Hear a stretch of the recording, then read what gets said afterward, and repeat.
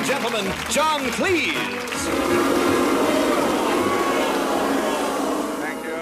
Thank you. See, I'm getting to you already. Now, tonight, we're going to take a look at how to irritate people. Now, if you want to irritate people purely for pleasure, one fundamental rule must be observed. Never push them too far. If you do go too far, they will explode into anger, shouting, stamping, becoming abusive, and so forth, which releases all the tensions and frustrations that we've carefully built up. And we don't want to do that, do we?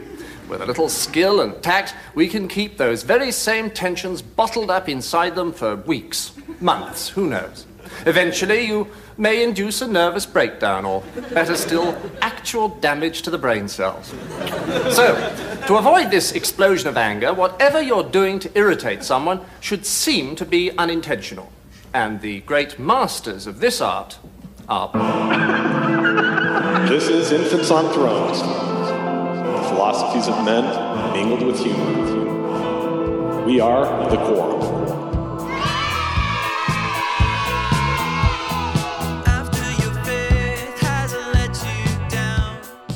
Welcome back to Infants on Thrones. I'm Glenn Ostland, and this is episode 635, An Insatiable Need for Justice and the Meandering Search for Karma, Part 2, where we explore the idea of justice because our good buddy Tom really needs to know that people who do bad stuff are gonna get there somehow, some way, right? Right? And maybe karma might be a way that happens, maybe. Not that I want to irritate you about this topic too much, but yes, you will be hearing a bit more from John Cleese coming up in a brief interview that he did with Dr. Jim Tucker, who collected evidence, yes, that's right, evidence of past life memories from children. A listener, Summer, sent this to me a couple months ago. Thanks, Summer, for sending me this interview. Now the rest of you get to hear it. You'll also be hearing today from philosopher-entertainer Alan Watts, who puts a very interesting secular twist on karma. And then you'll hear from neurosurgeon Eben Alexander, who reported a near-death experience that changed his view of the world and could possibly give Tom something to consider about how justice might play out in the afterlife, if there is an afterlife. If, of course, human consciousness exists outside of the body. But that question of consciousness will be explored more in part 3 of this series. For today, let's start with some listener feedback, because remember last time I asked for some of you to record yourself and email it to me? Well, some of you did, and some of you may do it again for this episode and for others. Please do. I'd encourage you to do it. I'd love to hear from you and respond to you like I'm going to do right here with Jonathan. So take it away, Jonathan. Hi. I'm Jonathan Ariola. I just picked up the podcast, and first one I've listened to is about karma. All right, hang on a second, Jonathan. So this episode 634 is the very first episode of Infants on Thrones that you've listened to, and you heard the request for listener feedback, and you said, I'll do it. That's awesome, man. And you don't really even know what you're getting yourself into with this whole Infants on Thrones. I love it. That's awesome. Way to go, Jonathan. Thanks for the comment. Yeah. Actually, I found you guys, I've been trying to find some podcasts that were more palatable to my wife, who is I guess you'd call it a post-Mormon? Not quite ex. Like, she hasn't totally thrown everything out. She's still dealing with some stuff. So Infants on Thrones has become the podcast that is more palatable for... Too sexy for wickedness, too sexy for wickedness. It never was happiness. Okay. Well, like the tone, Jonathan, the tone of the podcast has changed quite a bit over the last nearly 8 years. So I'm glad.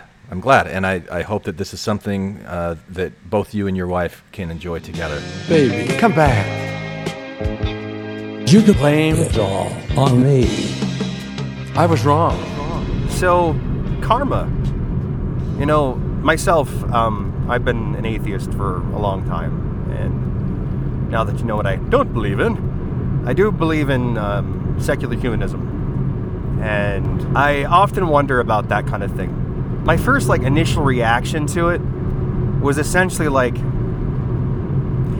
if we are assuming that everyone values the same things the same way, then the whole concept of someone who's living the life and you're not, it would be unjust. It's difficult to grapple with. But I think is it in philosophy or is it in psychology? I forget which, called the other mind problem. And it's basically your perspective, not you specifically, but like the proverbial people's perspectives are difficult to extrapolate to others because, you've gone through your experiences and your perspectives and your own life, and being able to try to put your head into someone else's headspace is hard. It's the perception that what you value, what I value in life, is applied to other people, which gets back to the other mind problem, right? So if we're presuming karma is universal, that our concept of what is just and right and what is good and what is bad, a good outcome, a bad outcome, is applicable to everyone, which is a large presumption in the first place, then yeah, it would be very dispiriting. The amount of stress and duress that they go under. And Jonathan is mainly talking about religious people who are judging other people based on their religious beliefs right here, and the amount of stress that they have when they're judging other people as being bad. That's kind of what he's talking about here. Because they say, oh, your son's gay, or oh, he's an atheist, or oh, he doesn't go to the church and do all the things and wear the magic underwear and everything. And how suddenly that makes them a terrible person, and how you feel like you're a failure as a parent, and down the line. So if you're using karma in that sense, then yeah, I guess it does feel like people are getting their comeuppance. It's maybe not so much some sort of like mythological force of nature, but an actual force of nature, in the sense that it's the natural consequence of doing things that aren't really in your best interest. Not in the short term of like, you need to eat food and have the sex and make the money and all that other stuff, but I mean the things that actually feed your quote-unquote soul, the heart of the human that you is. And if I look at karma that way, then yeah, that kind of makes some sense, I guess, in a weird, odd, backflippy way. All right, Jonathan. So I think what you're saying here is, first of all, every single one of us has different perspectives. It's almost like we're all living in a different world, because the things that I experience are based on what I've experienced, what I've grown up with, what I've been taught, my culture, all of that stuff. And it's different. Even from people that have something kind of similar, we spend so much time in our heads, in our own thoughts, in our own feelings, and all of those things are a result of this subjective experience that we have in the world, that everybody's a little bit different. So trying to hold other people outside of us to the same standard that we have as what's good or valuable, that's problematic right there. But I think what I heard you say was that if you look at karma from that perspective, then people who are really worried about certain things, living in a constant state of anxiety, constant state of fear, they kind of have their own consequence of their own actions, their own worrying, and they have to live with that. I think that's what you're saying. So in honor of your atheism and your non-Mormonness, because you have a Catholic background, but your wife is Mormon and you grew up in Utah. That's awesome, Jonathan. So I'm going to start with Alan Watts, and we're going to listen to Alan Watts talk a little bit about karma. And I think it's more on the lines of a secular approach that you're talking about here. I don't know if it's going to sound woo or not, but yeah, let's listen to what Alan Watts has to say about karma, and we'll go from there. I may take the liberty of beginning by saying something about myself and my role in talking to you about philosophical matters, because I want it to be understood perfectly clearly that I am not a guru. In other words, I talk about what we call these things, and that comprises a multitude of interests concerning Oriental philosophy, psychotherapy, religion, mysticism, etc. I talk about these things because I'm interested in them and because I enjoy talking about them. And every sensible person makes his living by doing what he enjoys doing. And that explains me. Hello, ladies. Look at your man. Now back to me. Now back at your man. Now back to me. Sadly, he isn't me. But if he stopped using lady-scented body wash and became a Patreon subscriber of Infants on Thrones, he could smell like he's me. Hey, if you enjoy this podcast and the effort that goes into creating it, please come support us on Patreon, where for as little as $1 per episode, capped at any amount of your choosing, you will have access to nearly 100 Patreon-only sharing time episodes that have not been released to the general public. Or if you would prefer to express your gratitude with a one-time donation via Venmo or PayPal, check out the donate link on the website infantsonthrones.com. Thank you for listening, and thank you for your support. Now, in saying, therefore, that I am not a guru, that means also that I'm not trying to help you or improve you. I accept you as you are. I am not out, therefore, to save the world. Of course, when a stream, a bubbling spring, flows out from the mountains, it's doing its thing. And if a thirsty traveler helps himself, well, that's fine. When a bird sings, it doesn't sing for the advancement of music. But if somebody stops to listen and is delighted, that's fine. And so I talk in the same spirit. I don't have a group of followers. I'm not trying to make disciples, because I work on the principle of a physician rather than a clergyman. A physician is always trying to get rid of his patients and send them away healthy to stand on their own feet, whereas a clergyman is trying to get them as members of a religious organization so that they will continue to pay their pledges, pay off the mortgage on an expensive building, and generally belong to the church, boost its membership, and thereby prove by sheer weight of numbers the veracity of its tenets. And my objective is really to get rid of you so that you won't need me or any other teacher. However, I do want to point this out. What is the source of a guru's authority? He can tell you that he can speak from experience, that he has experienced states of consciousness which have made him profoundly blissful, or understanding, or compassionate, or whatever it may be.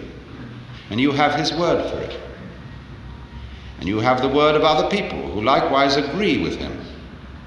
But each one of them, and you in turn, agree with him out of your own opinion and by your own judgment. And so it is you that are the source of the teacher's authority. And that is true whether he speaks as an individual or whether he speaks as the representative of a tradition or a church. Obviously, it means that these two aspects or sides of our experience, which we can call the voluntary and the involuntary, the knower and the known, the subject and the object, the self and the other, although appearing to be two, are indeed one. Because you can't have one without the other. And when that state of affairs arises, you know at once that there's a conspiracy. That two things which look as different can be, are for that very reason the same.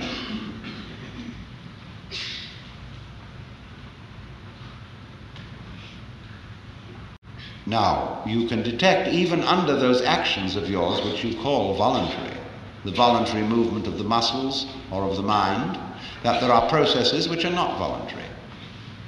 You do not will your blood to circulate. You do not control by intention the synapses in your nervous system, and yet you would be incapable of any voluntary action unless those involuntary processes were going on.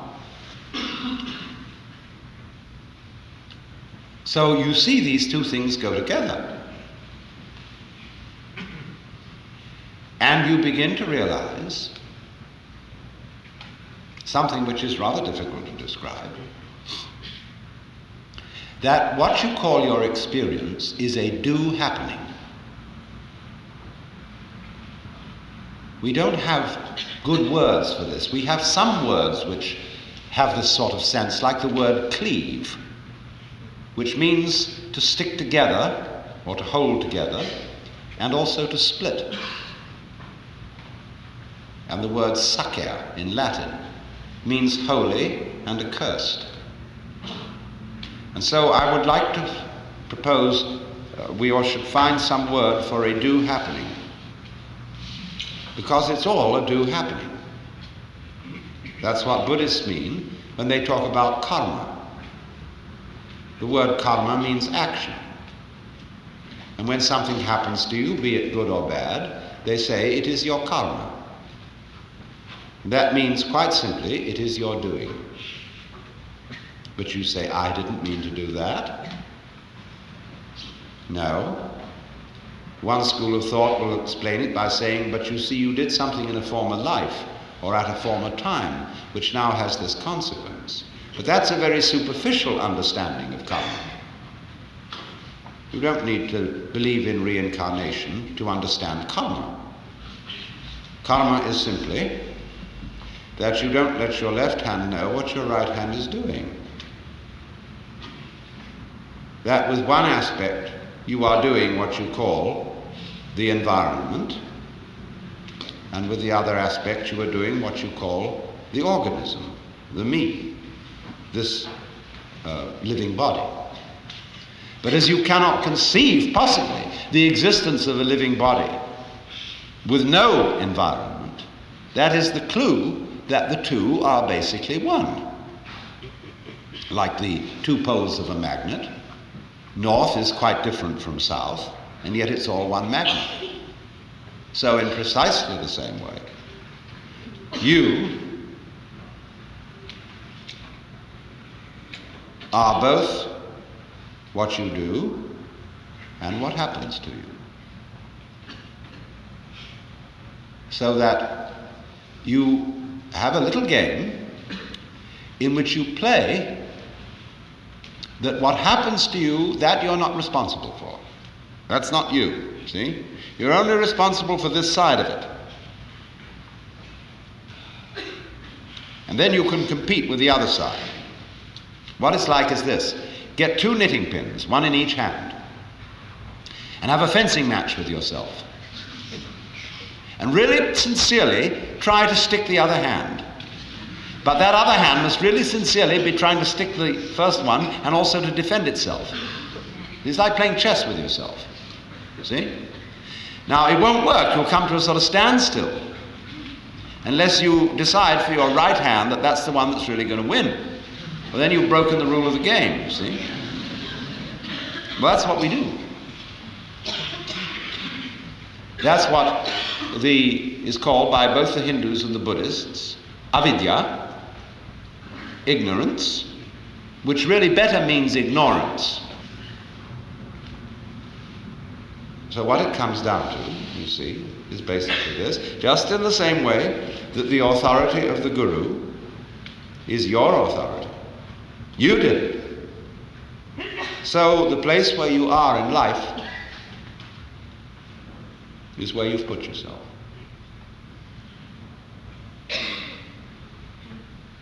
And just as on the surface of a sphere every point may be regarded as the center of the surface.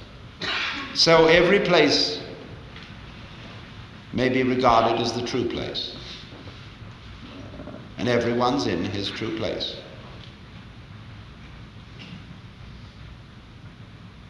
Everybody, in other words, put it in what language you will, is a manifestation of the divine, playing this game, that game, and the other game. So that's Alan Watts' take on karma. What do you think? You know, it kind of brings it back to you, like your own experience. What is my karma? What is the consequence of my actions on me? I don't know if this really scratches Tom's itch, though, of other people. And do bad people get punished, or do they get away with things? Because that's really at the heart of what is annoying Tom, and why we went on this whole meandering karma search in the first place. So maybe we have to put the secular stuff behind us and just kind of put on our what if thinking caps. And what if there is some kind of like a life after death where there might be a punishment that would help Tom sleep at night? So in the spirit of asking that question, we're going to go to two clips. One is from John Cleese, who's interviewing Jim Tucker. You'll hear about him and why I'm including it. This idea if there is life after death, if there are memories of previous lives from children, I don't know. And once again, this is something that a listener named Summer sent to me last December. Thank you again, Summer, for sending it. Very interesting. So you'll hear this, and then immediately following that, you're going to hear Eben Alexander, which is the talk that he gave to a Theosophany Society, something like that. I don't know. It's on YouTube. You could Google it. You could find it. That's where I found it, and you're going to hear it today to wrap up part 2 on this meandering search for karma, for the insatiable need for justice. That's what we're doing. That's what it's all about. So, sorry if I'm irritating you. The king of irritation, John Cleese. I'm going to kick it over to you. Thanks, man. Now, this is Jim Tucker, who's an old friend of mine, and he's got lots of academic... tell us some of your academic qualifications, please. Well, I'm a medical doctor. I'm a physician, and I'm a board-certified child psychiatrist. I am the director of the Division of Perceptual Studies, and I'm also the Bonner-Lowry Professor of Psychiatry and Neurobehavioral Sciences at the University of Virginia. So shut up and listen to him, all right? Now, I want to talk to you because you know about as much about reincarnation as anyone on the planet, I think. Start off by telling me about Ian Stevenson and then why you got interested in him. Yeah, so Ian Stevenson was the chairman of the Department of Psychiatry here, having a perfectly successful mainstream career when he got intrigued by reports of young children who said they remembered a past life. And these were from all over the world, and he went and investigated a number of them, got more and more intrigued, eventually stepped down as chairman of the department and focused full-time on this work, looking mainly to see could the children's statements be verified to confirm that the child actually did remember a past life. And he started this in the early 60s, and we've been going ever since, and now we've got over 2,500 cases. 2,500 cases. Tell us one of the best research cases, just to show what the possibilities are. Well, one that I studied was a little boy named Ryan who started talking about a life in Hollywood when he was 4 years old, and he would beg and cry and beg his mother to take him to Hollywood. Where did he live? He was in Oklahoma. Uh-huh. So eventually she got some books out of the public library about Hollywood to try to help him kind of process this. And they were looking through one of them one day, and they got to a picture from an old movie called Night After Night. And he pointed to one of the guys and said, "Hey, Mama, that's George. We did a picture together." And then he pointed to another person and said, "And that's me. I found me." Now, the first person he pointed to was George Raft, who was a well-known actor back in the day. Famous, yeah. But the other one he pointed to that he said he had been was an extra with no lines in the movie. So Ryan's mom wrote to me to see if I could help figure out who this person was. And as we were working on it, she was sending me emails sometimes on a daily basis with all these statements that Ryan was making, so we got documentation of everything he was saying. And then eventually, with the help of a Hollywood archivist, we were able to find out who this person was. This archivist went to the library of the Academy of Motion Picture Arts and Sciences, got all the materials on this movie Night After Night, and there was one shot that included him and gave his name, a guy named Marty Martin. And Ryan had described quite a life, which, to be honest, I felt was unlikely for an extra with no lines in a movie. But it fit Marty Martin's life. So Ryan said how he had danced in New York, and Marty Martin danced on Broadway. Ryan said that he then went and worked in the movies, which Marty Martin did, mostly working on dance in the movies. He said that he then worked at an agency, and Marty Martin started a successful talent agency. He described this life of going to Europe on ships and so forth, which Marty Martin did. He also said that the street address of his house had the word Rock or Mount in it, and Marty Martin lived on North Roxbury. And then also one time he said he didn't see why God would let you get to 61 and then come back again as a baby. And Marty Martin's death certificate actually said he was 59, but when I looked into it, I found census records and marriage listings and passenger lists that all gave ages, which meant, in fact, he was 61 when he died and not 59. So altogether, we were able to verify that over 50 of Ryan's statements matched Marty Martin's life. And Marty Martin was an obscure person who died in 1964, and then... So there was no information anywhere about him until you started to dig. Well, that's right, and now there is more on the internet because of this case, but at the time there was nothing on Marty Martin on the internet. So, what conclusion do you have? Well, what we can conclude from that case is that, most conservatively, we can say that Ryan had knowledge of this life in the past. Now, his experience of this knowledge was that it was memories of a life he experienced. And that's certainly the most straightforward explanation. But clearly we have very good evidence that he had knowledge of a life that it would have been impossible for him to have gained through some sort of ordinary means. So that's the kind of case that we are trying to explore.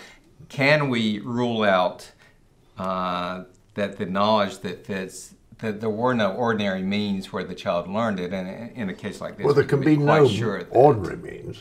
No, absolutely There not. has to be some kind of psi explanation somewhere along the line. That's right. It certainly seems to be something psi or psychic, like you say, to explain it, because there's no way to explain it away. Thank you.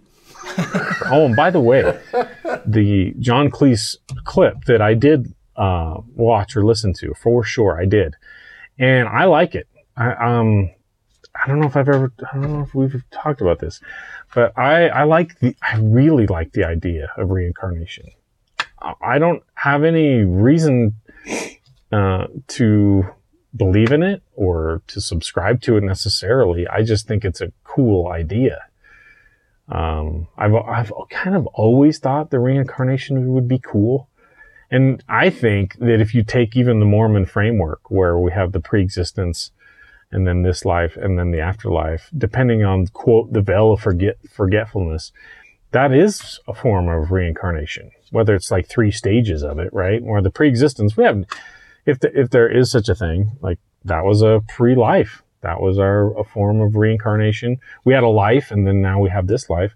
There's just this veil of forgetfulness or whatever. And then the afterlife, even though the veil of forgetfulness is somewhat lifted or totally lifted or lifted at some point, I don't know. Tonight, we are very, very fortunate. And the fact that there's not one seat left in the House speaks to the fact that you all are aware that we're fortunate to have Dr. Eben Alexander with us here to share with us some of his experience, which is very important because he's not just sharing with us ideas and thoughts and concepts, but an actual experience that has influenced him and has gone on to ripple throughout the world. As you all know, Dr. Alexander had an experience, near-death experience, an out-of-body experience during which he was able to perceive certain things about the nature of the afterlife and its relationship to this world we live in now. It's quite interesting. He wrote a book about that.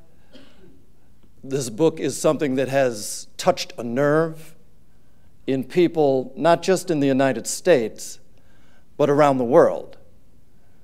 The very first week that the book came onto the bookshelves, it went to the #1 best-selling book in the New York Times bestseller list and has remained there consistently ever since. And this is 2012 we're talking about. So it's something that speaks to an awful lot of people.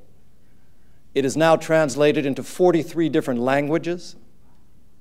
So just in case you thought that this is an American phenomenon of awakening, it is not. So rather than talk anymore about those sorts of things, I think it would be best for me to turn it over to the man himself, and he can do a much better job. So please, if you welcome Dr. Eben Alexander.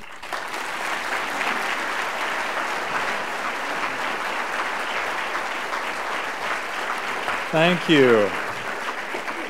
Thank you all. It's a real joy to be here tonight. This part of the country I've been to several times to give talks on my experience, and always find that there is a very open world here in the Chicago area, and I've been up to Minneapolis and other places in this region, and it's very heartwarming to me how awake this part of the world really is. It's a beautiful gift to be here.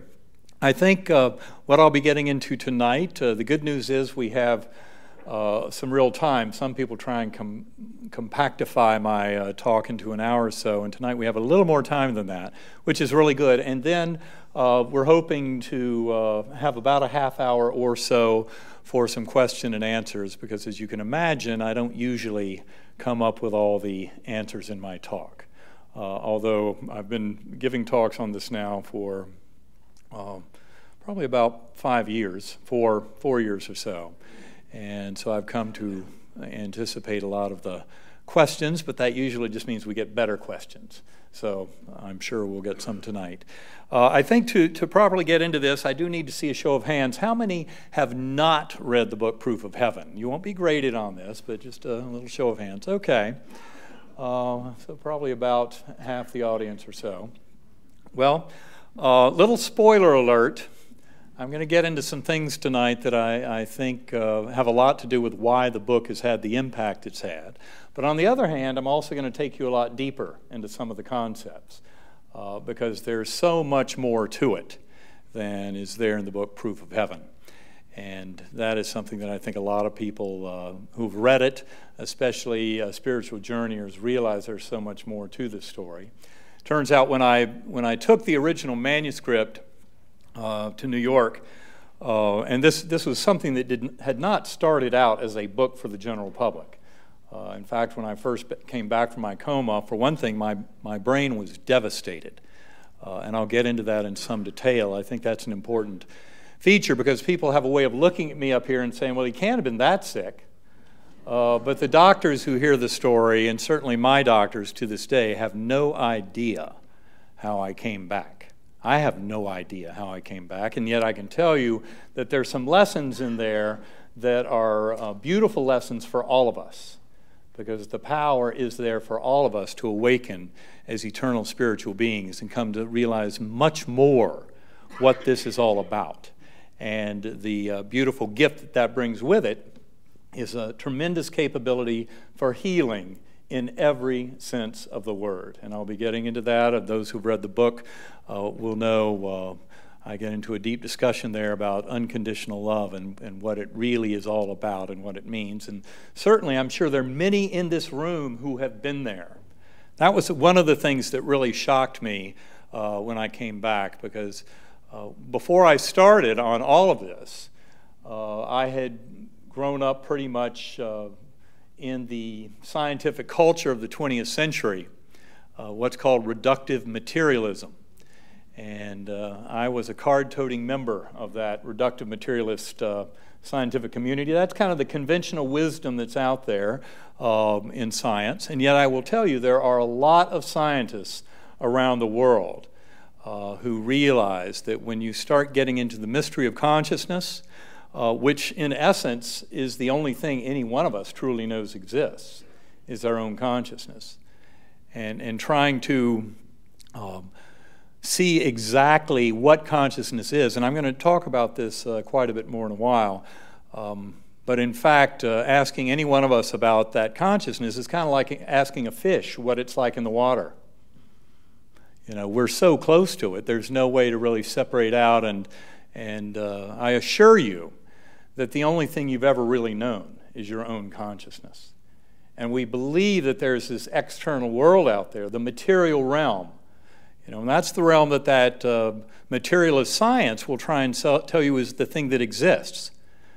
But it's really right at the heart of the deep enigma of quantum mechanics that our modern science has wrestled with for more than a century now, trying to understand. And basically what the results of those experiments have been screaming for our attention is that consciousness is primary and fundamental in the existence of this universe. And that is a very important thing to understand. And it also has to do with the whole question of the relationship of the brain and the mind-body discussion, which is basically a discussion that's been going on for more than 2,600 years. You'd think we'd be getting a little closer to an answer. Well, in fact, I think we are getting closer. But one thing my journey showed me very, very clearly is human brain and mind will never have a complete understanding of the workings of that creator and of this universe. And one of the points I make in the book, Proof of Heaven, is that we are probably better off than, say, a chimpanzee when it comes to trying to come up with a theory of everything, but not that much. That's an important thing to remember.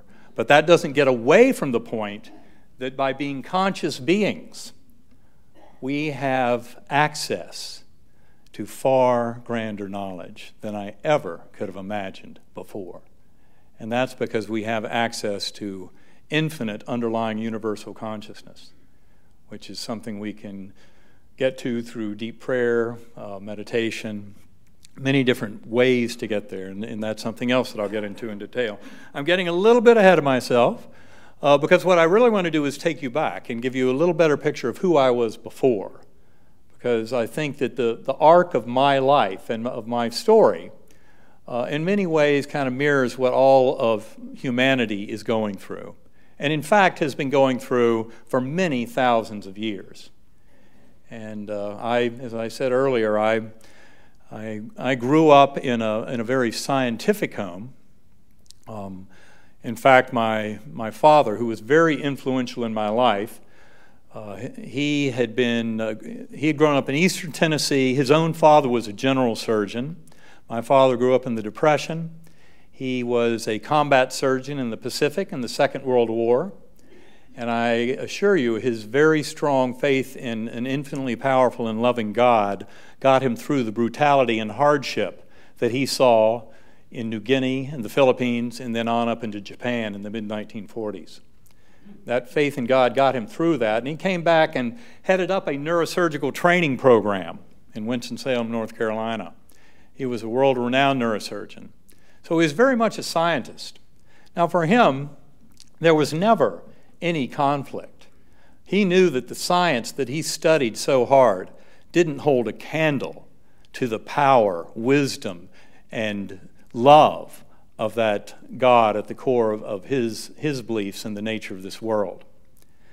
And so for him, it was always very simple. You know, science was very small, and the human brain and mind very small, and would never remotely come in the ballpark of being able to prove or disprove the existence of that infinitely loving God. Now, I'm pretty much a child of the 50s, 60s, and 70s. and like many in this room who are of my generation, I grew up knowing that science is the pathway to truth. Now, I'm more of a scientist now than I've ever been.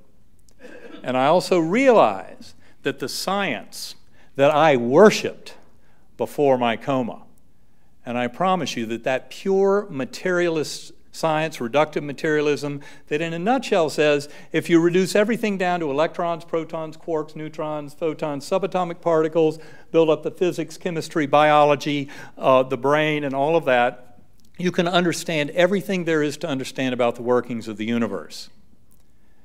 And the problem with that kind of thinking, the way it stands now, is that that science cannot offer up the first sentence to try and explain to you how the physical brain might give rise to consciousness. That is something I believed and accepted, hook, line, and sinker, because I worship that science. And what I'll tell you is that pure materialism in science, just the physics, chemistry, biology, that is so woefully inadequate, even the first sentence to explain consciousness. That very same conventional science, which still holds the bully pulpit in this world, front page of the New York Times and all of that, in many ways is on the way out. This is all about a far deeper understanding of who we are and a great gift to science. This is all about science and spirituality converging. They're far more powerful together.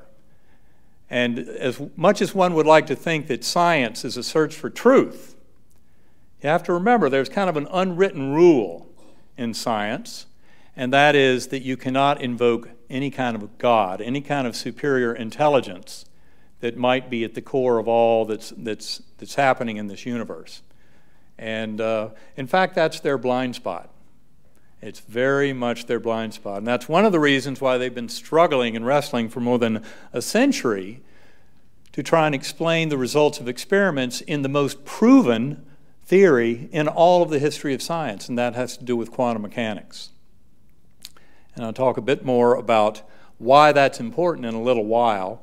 I know some people, when they hear quantum mechanics, they really just want to turn and go the other way. You don't have to know anything about the math or physics to understand what's going on here. All you have to realize is that the founding fathers of quantum mechanics, very brilliant physicists like Niels Bohr and Erwin Schrödinger, Werner Heisenberg, Paul Dirac, Louis de Broglie, even Albert Einstein, although he was dragged kicking and screaming to the end about the phenomenon of entanglement, which he called spooky action at a distance, really kind of haunted him. But I promise you, back in April 1955, he got a real glimpse of how it all works and what it means. And I will get into that. But the other thing to understand about that reductive materialist science that says the brain creates consciousness, it says it's all birth to death and nothing more. It basically also says that we're all automatons. That modern neuroscience will tell you none of us have free will. In fact, they will try and tell you that consciousness itself is a complete illusion. In other words, that it's just those subatomic particles, atoms, molecules in the brain, the cells in the brain, creating this illusion of consciousness, but no, they're just following natural laws. That kind of science is a faith-based religion that actually has almost nothing to support it. And what I mean by that is that spirit, soul, consciousness is the fundamental reality of existence in this universe.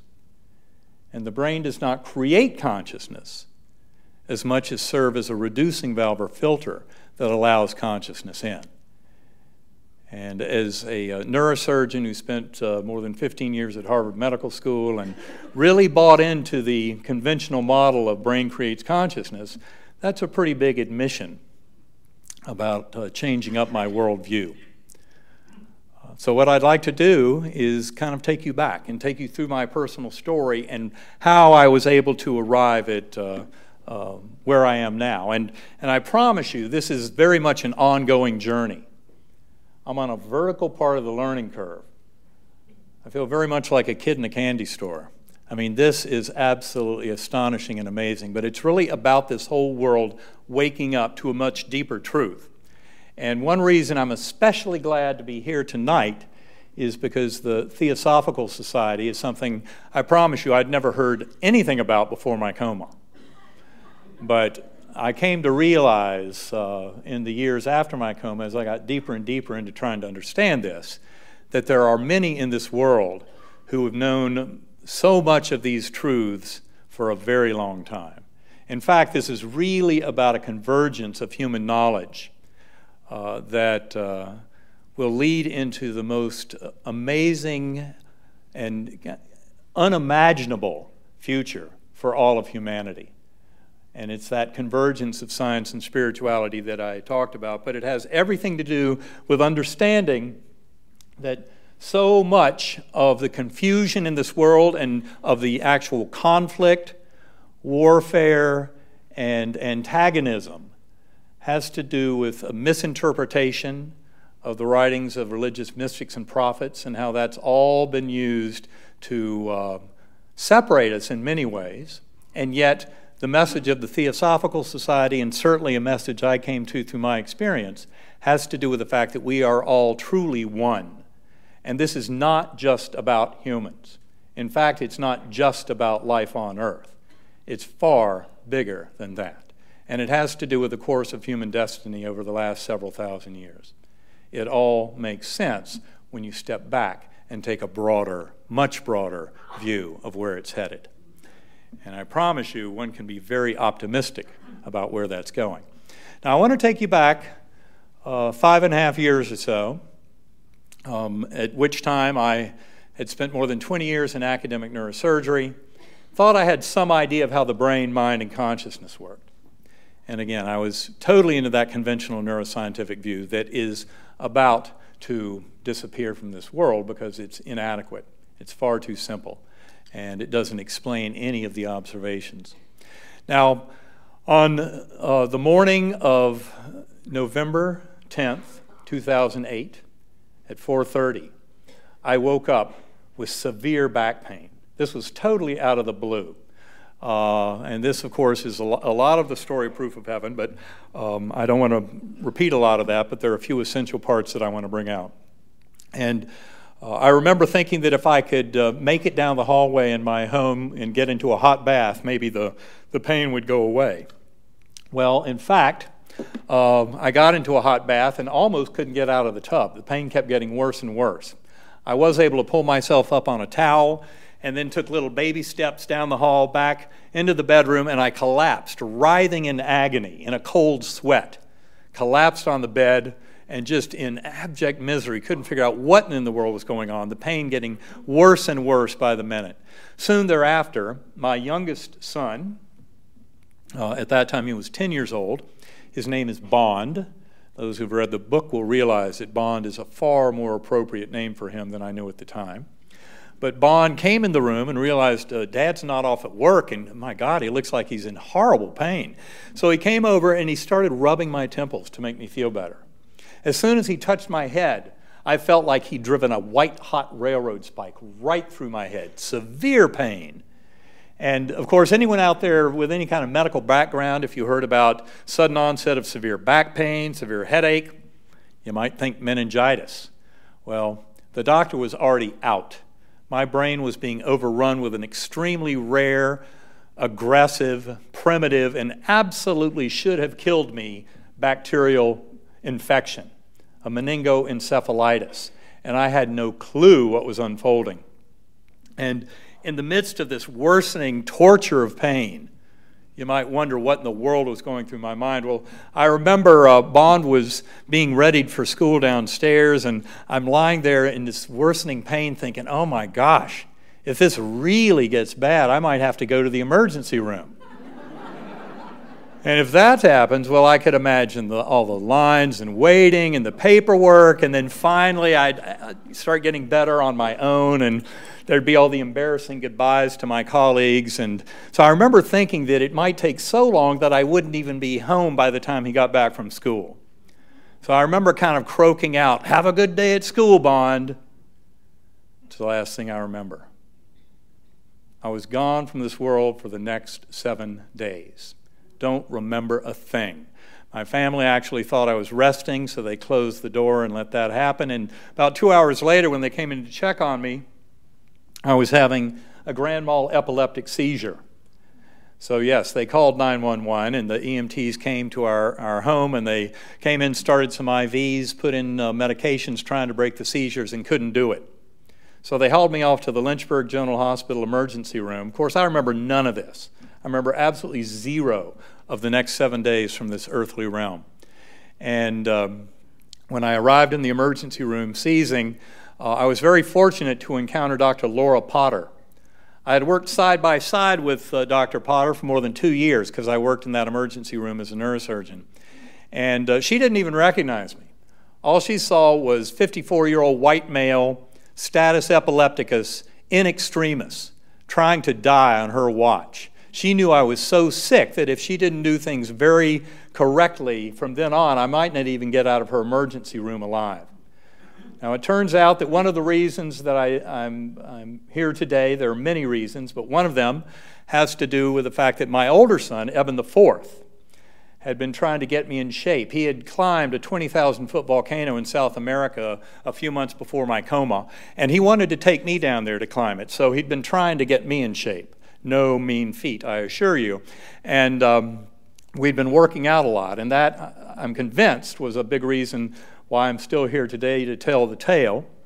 That's very good news for me. It was certainly not very good news for the 6 people who had to hold me down in the emergency room for that lumbar puncture, because Laura Potter was intermittently able to break the seizure somewhat, but then they were trying to get me in position and trying to give me sedation, trying to get me intubated, all these various things, trying to do a lumbar puncture. And when she did get that needle in my back with those people holding me down, what came out was thick white pus under pressure. And that's the fluid that was bathing my brain and spinal cord. And she told me much later, when she saw that, she knew I was dead. And the reason is she very quickly got a report back from the lab that I had gram-negative bacterial meningitis. And that fact, combined with the fact that I had gone into coma in less than 24 hours. In fact, I had taken about 3.5 hours to go into coma. And those two facts alone give you a 10% chance of survival from that illness, 10% or less. So that was the rosy prognosis Monday morning, the first day of coma. And it only got worse. They put me on 3 very powerful intravenous antibiotics, put me on a ventilator, up on the medical intensive care unit. On the second day, they found out that it was E. coli. Now, if you do a medical literature search on spontaneous E. coli meningitis in adults, somewhere around 1 in 10 million or less per year. It's extremely rare. Spontaneous E. coli meningitis does occur in newborns, but it's very rare beyond the age of 3 months. You can imagine how I have to defend my level of maturity, but that's just something I have to live with. And it turns out that through that week, the doctors had seen the last evidence of the human part of my brain, the neocortex, the outer surface of the brain. That's the part that's very specifically attacked by anytime you get a meningoencephalitis. And in fact, it's really that diagnosis that's the big gift here. And it's the reason the medical community and scientific community has taken my story so seriously. And you'll hear how the logic of that unfolds. I am often asked to give talks to medical groups, nursing schools, med schools, surgical groups, etc., because they get where this is all really going. Now, I do have to give credit out there. The nurses have always understood, okay? ER nurses, hospice nurses, ICU nurses, they see things when patients leave this world that have no explanation if you buy into that simplistic birth to death and nothing more, the brain creates consciousness. So the nurses have always gotten it. I can only speak for myself. Some of us doctors are a little slow on the uptake. I needed a big thumping to get it. But my hat goes off to the nurses in the audience because they've always gotten this and continue to. I'm very grateful to the nurses that got me through this whole ordeal, not to mention my family. They were the ones who were always there for us, so I have tremendous gratitude to the nursing community.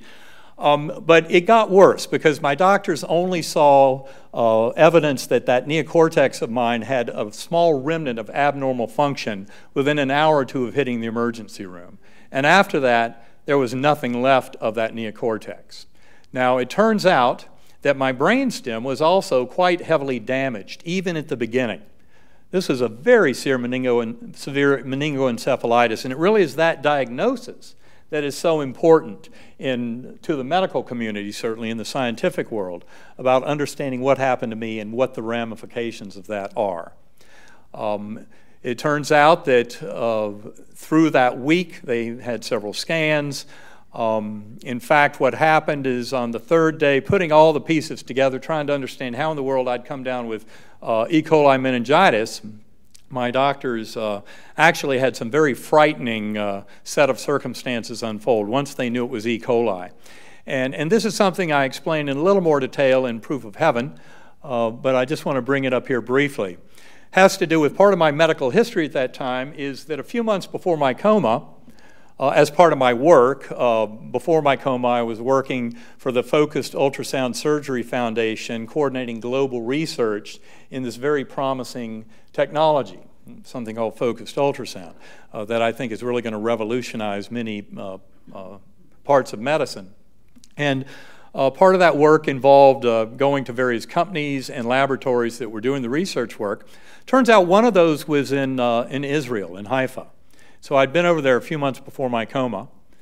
And what I remember about that trip is I arrived in Tel Aviv at about 3:15 in the morning, and I got a taxi that took me from Tel Aviv into the hotel I was staying in just outside of Old Jerusalem. Now, it turns out my cab driver was new to that area, and in fact did not speak a language spoken by anyone within 2,000 miles as far as I could tell. And so he was driving around a little lost, a little confused, and in that pre-dawn darkness, there would be cars parked around Old Jerusalem out on the corner, and people were sitting in those cars, and he would go bang on the window, and then they'd jabber at each other in different languages. And finally, I remembered I'd just gotten an iPhone back then. This is in mid-2008.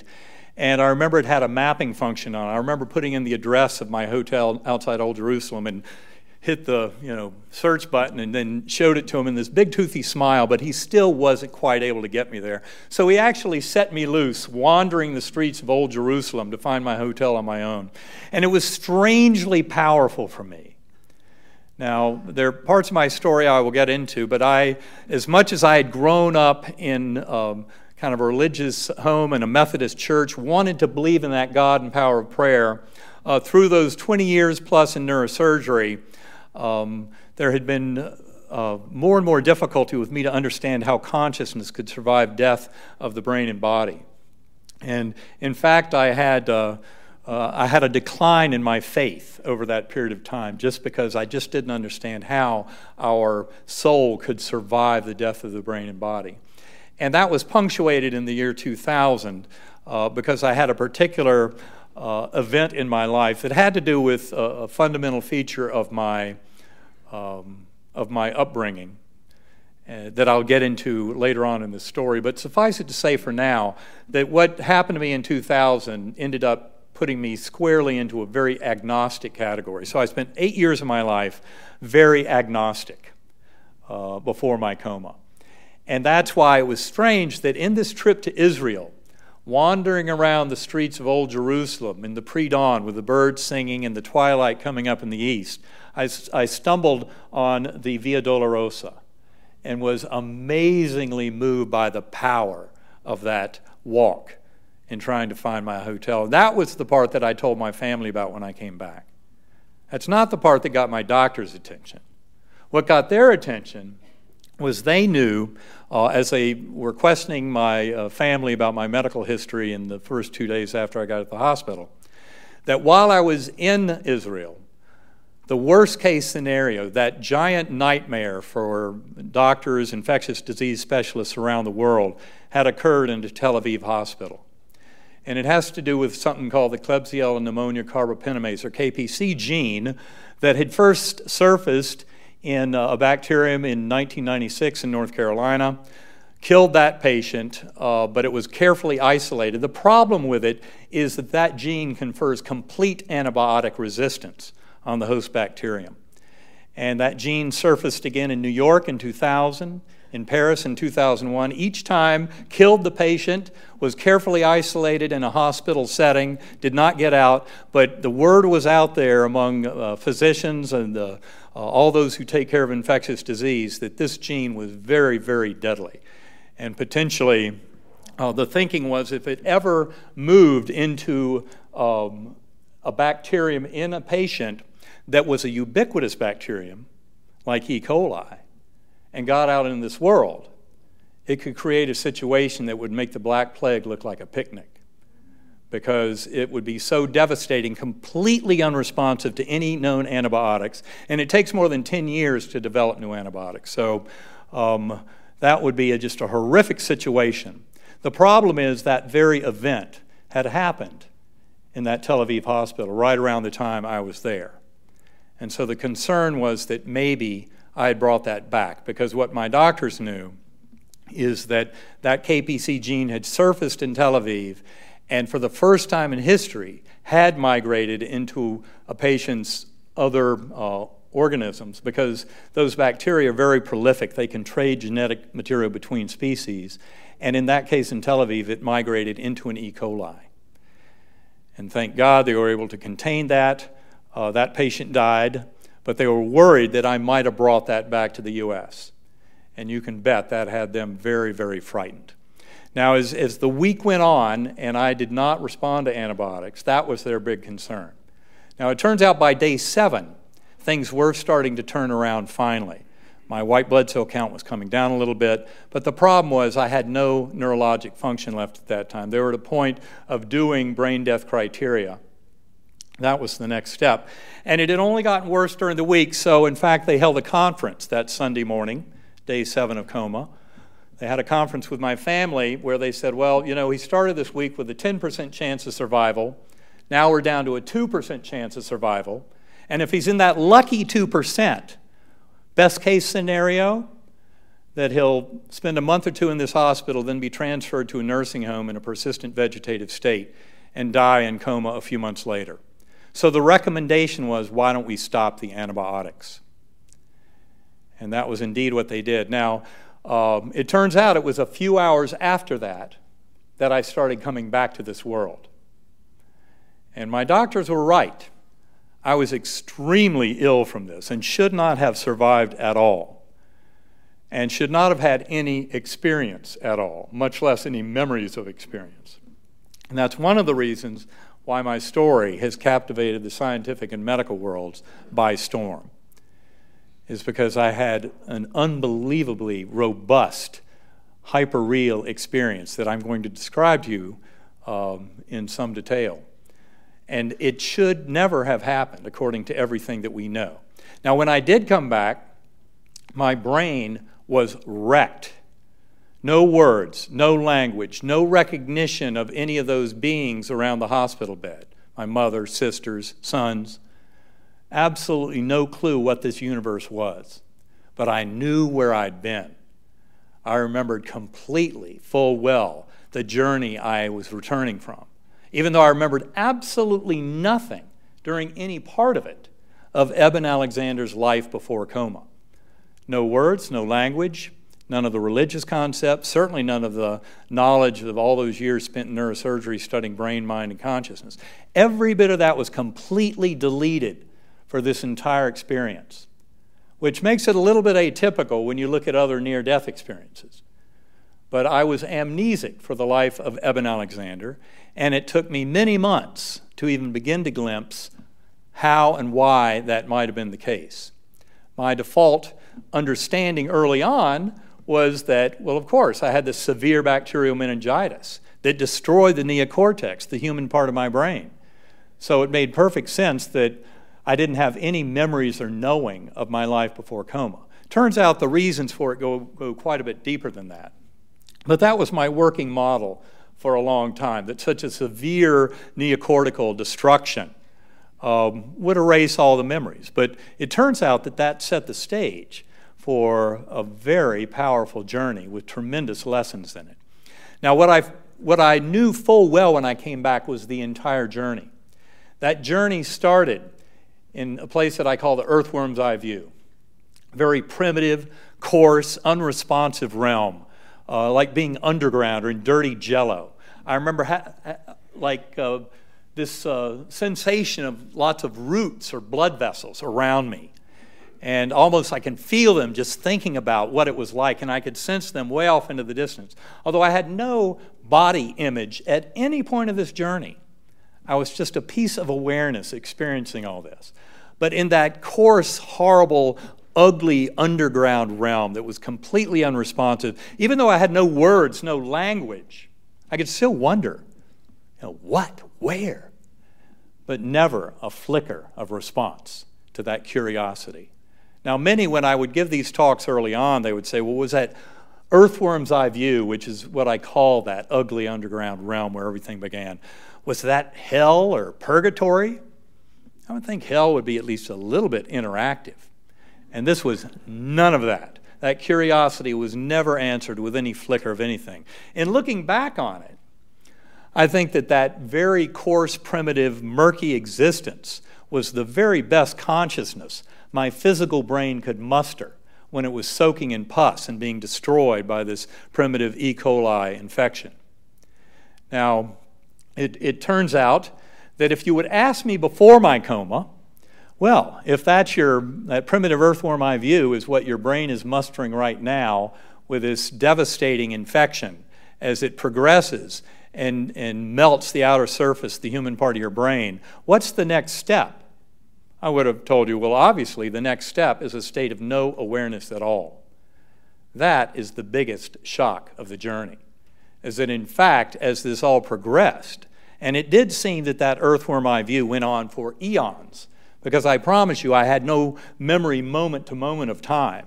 I had absolutely zero memory of my life before coma, not a tiniest bit. And so it did seem to go on for a very long time. The good news, it did not last forever. And what happened next was this slowly spinning white light that came towards me, a very clear and pure light that had fine white and gold tendrils off of it. And this white light came towards me, and the best part about it is it came packaged with a perfect musical melody. And it turns out that I had been aware of sound in that earthworm eye view, that very primitive existence. The sound was a pounding, monotonous sound, like someone smashing on an anvil over and over again. Just a steady rhythm. And it was a very cursing sound. And yet, as this pure white light came towards me, it was coming with this perfect musical melody. Absolutely beautiful. And as you will hear, sound, music, vibration, frequency is the way that our souls transcend in these levels.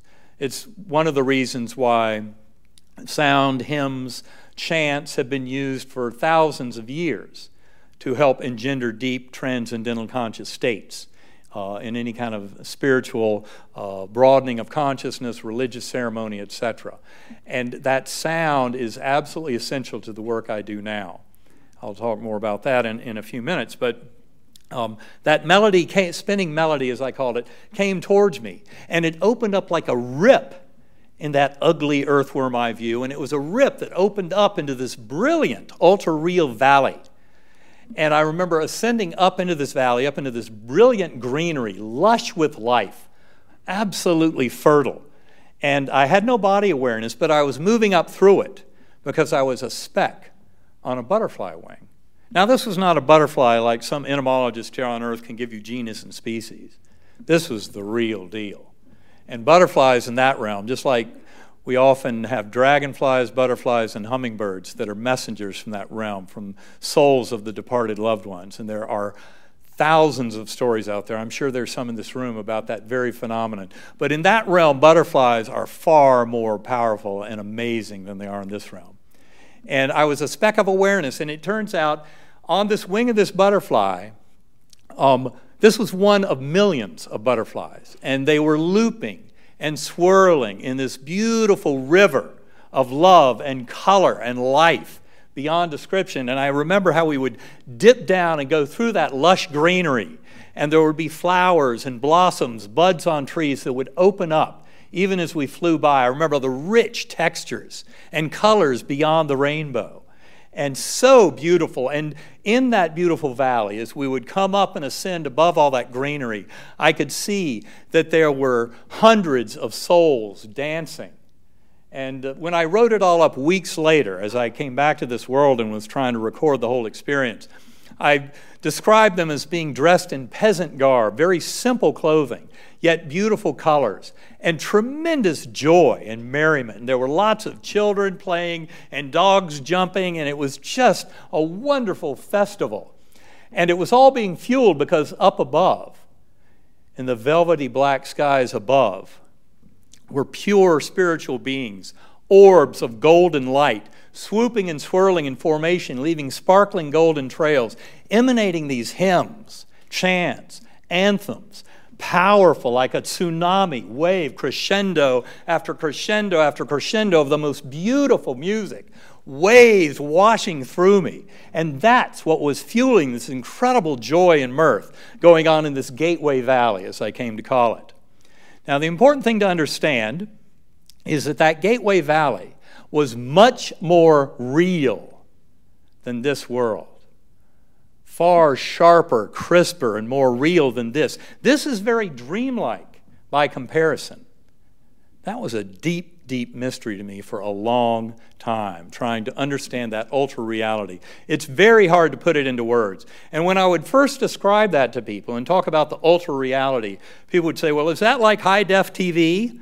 Well, it's a lot more than that. The way we know things there, you don't see with the eyes, you don't hear with the ears, you become others to feel the emotional power of existence. In fact, often if you get into the near-death experience literature, you read a lot about the tens of thousands of life reviews that people describe. You know that old saying, your life flashes before your eyes? Well, it's very true, and that's what near-death experiencers tell you, is that you go through every bit of your life, all the crucial parts that are there to teach you about the lessons of good and bad that are still residual lessons for you to learn, to help you and your higher soul and your soulmates, your soul group. And the judgment is not by any higher power, it's by our higher soul. That's what's doing the judging in that realm. And that's when we go through those life reviews, it's not some vague sepia-tinted memory. These are sharp, clear, crisp, absolute reliving the events more powerfully than when we live through them in the earthly realm. And we have to feel the power of our decisions, the emotional impact on our fellow beings. So if we lived a life handing out pain and suffering to others, we have to feel that in that life review. But we have to feel it far more sharply than they felt it here in the material realm, which is a pale, dim reflection of that far more real and crisp world of that gateway realm, of the realm between lives, where we reunite with our higher souls and where we reunite with our soul mates. And in the glaring, beautiful, all-loving light of that infinitely powerful God, that is the setting in which we relive those events and then plan our next incarnations for coming back in. But it is a very crisp ultra reality. This is all about those lessons that we're here to learn. And the coin of that realm is love. That unconditional love that goes far beyond the phrase, far beyond those words. And of course, so many who have had near-death experiences and shared death experiences and other similarly spiritually transformative experiences know exactly what that's all about, that unconditional love. And the reason it's so important for all of us to get is because we're here in Soul School to learn those lessons of that love. And what we find is that unconditional love has infinite power to heal. And I came from my journey to see that the hardships and difficulties in this life, and I promise you as a neurosurgeon, as a doctor, that very much includes illness and injury. They are gifts. They are opportunity for growth of our souls. We are all here as members of soul groups to do this growing. And when I talk about soul mates, I'm not just talking about that love of your life, I also came to see that often those who I had seen before my coma as my nemesis, as someone who was in my way, preventing me from getting something I wanted in this life, often is a very near and dear soulmate. And I came to see the power of that love, that unconditional love, to heal. It heals the individual, it heals the soul group, it heals all of humanity, it heals life all around this world, and it heals consciousness throughout this universe, because there are many sentient beings in many civilizations throughout all of eternity, throughout this universe. This is a much bigger party than I might have ever thought before. And this is all part of our joining that much bigger awareness and knowing of consciousness in its grandest sense. Now, it turns out that in that beautiful Gateway Valley, that ultra-real valley on that beautiful butterfly wing, the best part about it, I wasn't alone. There was a beautiful girl, and I promise you it doesn't get better than that. And it turns out, I'll never forget the way she was sitting, the way she was dressed, the way she looked at me. And she looked at me with this very loving smile that transcends any of our words of love and our uses of romantic love or the love of parent and child, any of the kind of love that we have here, love for all of humanity. This is the love that transcends it all, is that unconditional love that we encounter there. People who have near-death experiences, even if all they do is touch briefly, glimpse that unconditional love, it changes their life forever. So don't let the simplicity of that phrase lead you astray. It is infinitely powerful. It's something that we all know, because all of our souls have been there before and go back, and we cycle through again and again in our ascent. Now, another thing that's very important to understand is that time flow in that gateway realm is very different from time flow here. That's one of the reasons why those life reviews, the memories are not just vague memories, but very strong, powerful learning opportunities where the goods and bads of our life and what we've done to others, feeling the impact of our decisions on others, is so hyper-real. And we go through it, like they say, flashes before your eyes. And the amazing thing is it doesn't take anything of Earth time. It could happen in a second, or it could take a century to unfold. It doesn't matter, because time flow and causality in that realm is a much higher order than in this realm. And that's why often when I talk about reincarnation, some people get a little worried and say, well, wait a minute, what if the love of my life gets tired of waiting for me and they reincarnate before I get there? I promise you that doesn't happen, because this is really all about love, and it's all about the relationships that we have. This is all about learning in soul school and growing as we do. And there's nothing more complex than knowing that it's simply by following a pathway that is one of manifesting that love as best we can. Love is the coin of that realm. And the more we can serve as conduits of that love, because our very consciousness is a direct, absolute connection to the divine, infinite healing power of that all-loving source. And by serving as conduits for that and allowing the love to come through us to our fellow beings, to show compassion, forgiveness, mercy, acceptance, that's all that matters. And that's what these lessons are all about. And that's how our souls ascend, is by getting closer and closer to that perfection of that love and ascending towards that oneness with the divine. Now, it turns out that this beautiful girl on the butterfly wing, as I said, she never said a word. She didn't have to. Her thoughts came straight into my awareness. Now, of course, I had no words or language, so it was pure conceptual flow. But when I wrote it all up a few weeks later, when I came back to this world, I put those thoughts down that had come to me directly from her with that all-loving smile. And this is, in my view, the central message of Proof of Heaven. You are deeply loved and cherished forever. You have nothing to fear. You will be taken care of. And nothing to fear is very, very critical, because I saw very much, in my view, how this was not a battle between good and evil, between light and darkness. In fact, there's plenty of evil and darkness in this world, but it's not a force that is against love and light of that infinitely powerful Creator. We simply serve as channels to bring that love and light into this world, and it displaces the darkness and evil. The darkness and evil are plenty real in this material realm, and you can also encounter them in those lower spiritual realms, such as I did in that earthworm eye view. The important thing to remember is when you know and fully know that you are a divine, eternal, spiritual being directly connected to that all-powerful creative deity, you have nothing to fear. And that is all you need to know. When you believe that and know that, it enables you to bring that lightness and love into this world in the face of darkness and evil as we perceive it here, and to do so in those spiritual realms and ascend higher and higher towards that oneness with the divine, with the soul group, and all that our souls are doing to ascend to those levels. Now, it turns out that there was another message that she gave me in addition to these messages of unconditional love. And this is one, in retrospect, I wish I had embellished on a little more in the book. You can do no wrong.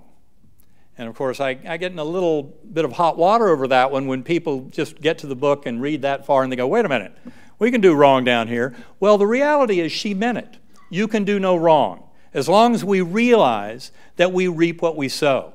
If we hand out pain and suffering to others as part of the lessons we're trying to learn, we're going to end up either making amends in this incarnation or having to live through the pain and suffering on their behalf in that life review. There is no need for an eternal hell. And in fact, that life review provides plenty of impetus for us to learn the lessons of that love and then plan that next incarnation with our soulmates and come back in here. But you can do no wrong, knowing full well that we are here to learn and teach those lessons with our soulmates. And again, the lessons have everything to do with that love, have to do with knowing that we are eternal spiritual beings through multiple incarnations. And for those of you who grew up like I did in a Christian faith, I promise you there's a tremendous amount in original Christianity that fully supports reincarnation. And I, believing as I did before my coma that brain creates consciousness, I'd never paid any attention to the near-death experience literature. I also did not realize that there's a very strong scientific literature on past life memories in children. In fact, the arch skeptic and scientist Carl Sagan admitted that one of the features of what he called psi or paranormal phenomena that had way too much evidence and demanded a much deeper explanation was past life memories in children and the evidence that it brings for reincarnation. A lot of that work has been done by the group at University of Virginia, and Karen Newell and I work a lot with that group now, and some of the work we do with Sacred Acoustics. But it turns out that the work of Ian Stevenson and more recently of Jim Tucker about past life memories in children fully brings out the reality of that. That reincarnation is real. Then you have to go and explain, well, how in the world does that happen? It clearly defies that simplistic kindergarten level thinking of brain creates consciousness. So you can bet there's some major pushback from neuroscientists who are materialists in their beliefs. But in fact, it's very real. And this is a big part of understanding. It's also very consistent, as I said, with early Christianity, with the original teachings, especially if you start to get into the Gnostic Gospels.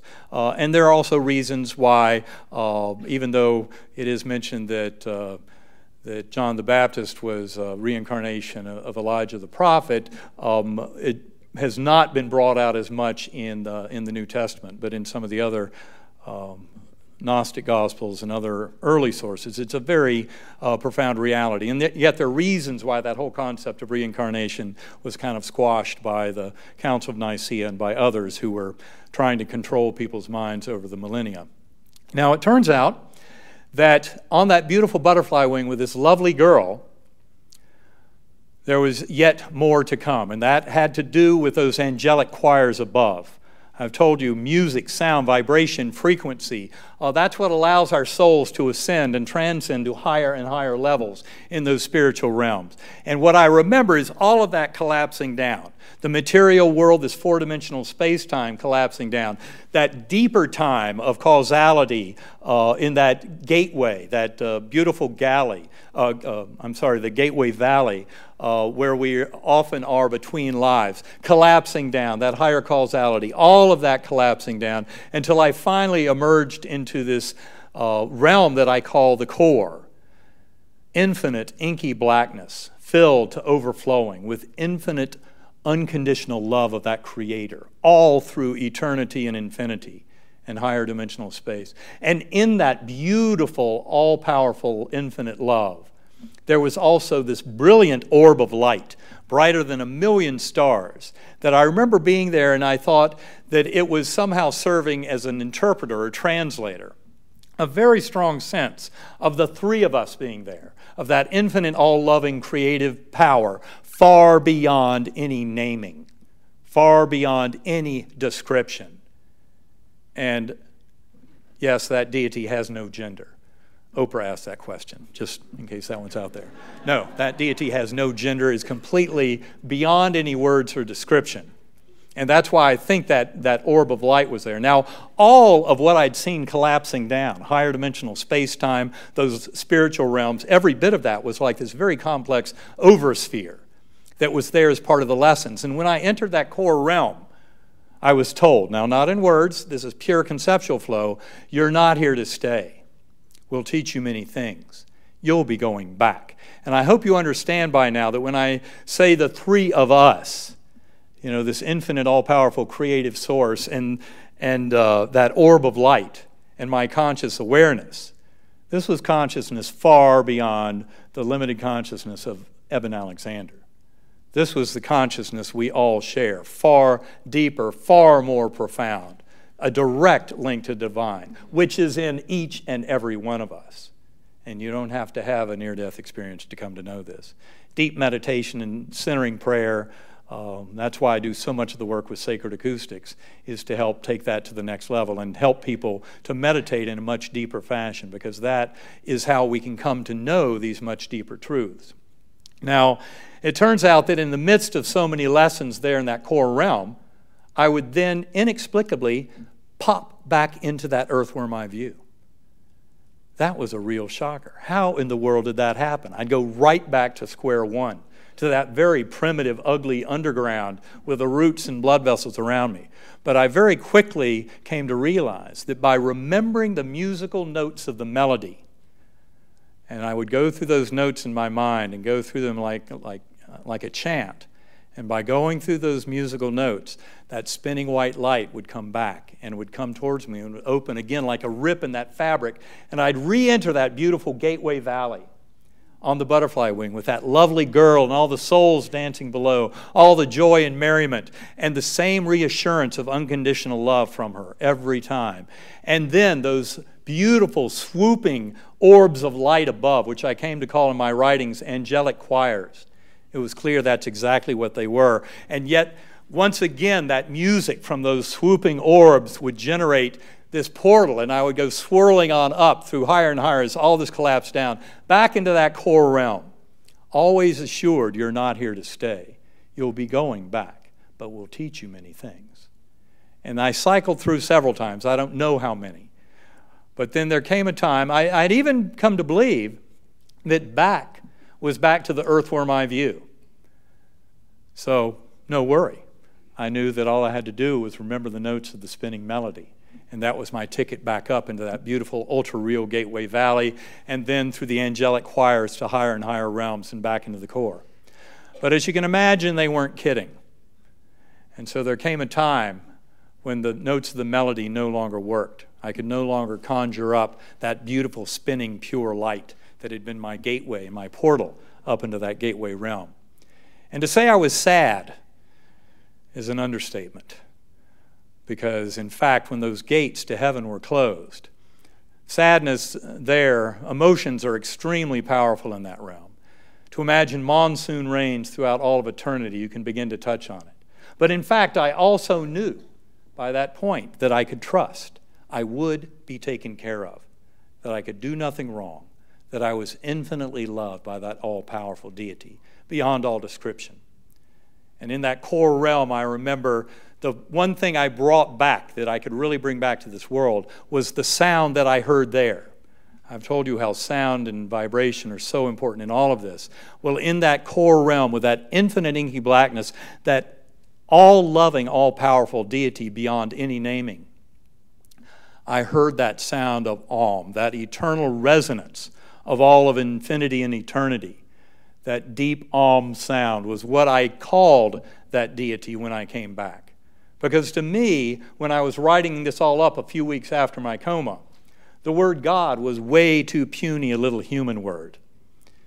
And I realized that that deity was far beyond any kind of naming or description. That's why, for me, the word Om had no baggage at all. I'd never heard of its use as a mantra in some of the Eastern meditative traditions and that kind of thing. So Om is what I call that deity. Om made perfect sense to me. It was only much later that I came to realize, people alerted me, that Om actually was a sound that had a lot to do with other religious and spiritual traditions. Now, in this, when I was locked out, when I found that the melody, the remembering the notes of the melody no longer worked to get me into that beautiful idyllic realm.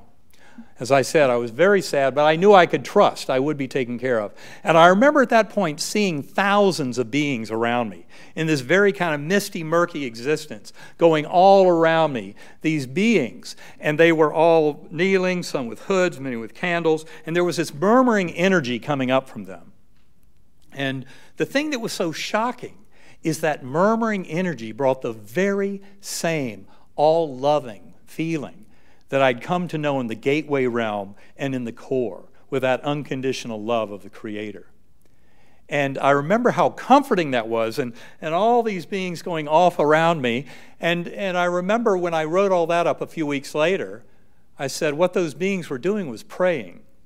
That's what I was feeling, was the power of that prayer, and how prayer can actually bring the power of that realm right into this realm and can help in our healing, especially when we come to realize that we are eternal spiritual beings. And if we can learn the lessons that the illness or injury is here to teach us, that sometimes there's a way that we are meant to recover from that illness. And that is, of course, the deeper lesson of my healing, because I spent several years completely mystified. My doctors to this day will tell you they have no explanation whatsoever for how I had a complete recovery within about 3 months, when they were basically certain I had no chance of recovery at all, other than surviving for a few months and then dying.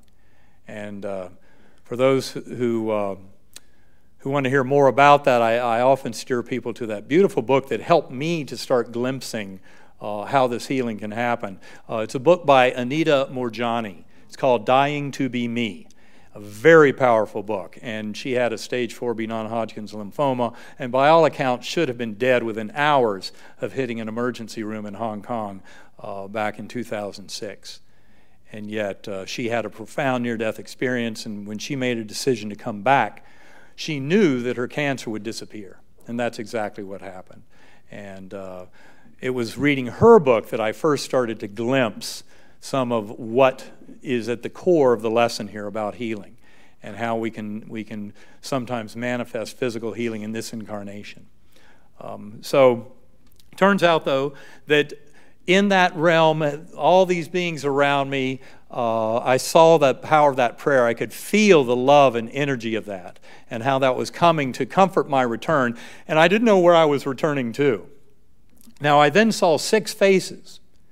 And the 6 faces are very important. They would kind of bubble up out of the muck around me, and they would say some words, and then they would disappear again. Now, I didn't understand any of the words. My brain was very wrecked, and I just didn't understand. It was a lot like if you've seen Charlie Brown's Christmas Story, when the adults talk, wah, wah, wah, wah. It was the same kind of thing. And I remember seeing them, but the faces, I mean, I can remember to this day exactly what they looked like and how they kind of wiggled around. And it turns out within a few hours of waking up from coma, I was able to identify them all. But I had no idea who they were when I was in coma and first experienced them.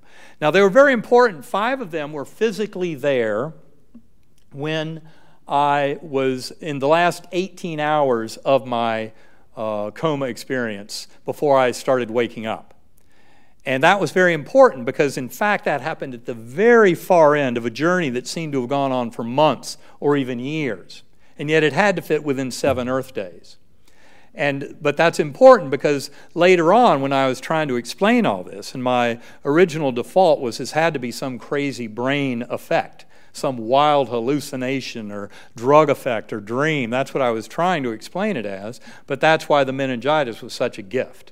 As we went deeper and deeper into trying to explain it, and I went over this with my doctors, went over all my scans and medical records, we came to realize, well, it seemed way too real to be real, as I described it to my older son, Eben IV, who was majoring in neuroscience at the time. When he came home from school 2 days after I got out of the hospital, I told him it was way too real to be real, because it was. And to me, that meant it had to be a trick of the dying brain.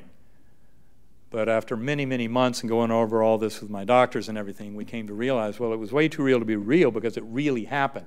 But it didn't happen in my brain, and it didn't happen in the physical universe. It was a much deeper clue about the nature of all existence, and in many ways confirmed tens of thousands of other near-death experiences and other spiritually transformative experiences, not to mention the writings of religious mystics and prophets and those writing about the afterlife going back thousands of years, because we're all talking about the same thing. It's much more real than this world. Now, it turns out that those 5 faces, as I said, 5 of them were there the last 18 hours I was in coma. That's important. There were also many people, family and friends, who were in the ICU room days before that I don't remember at all.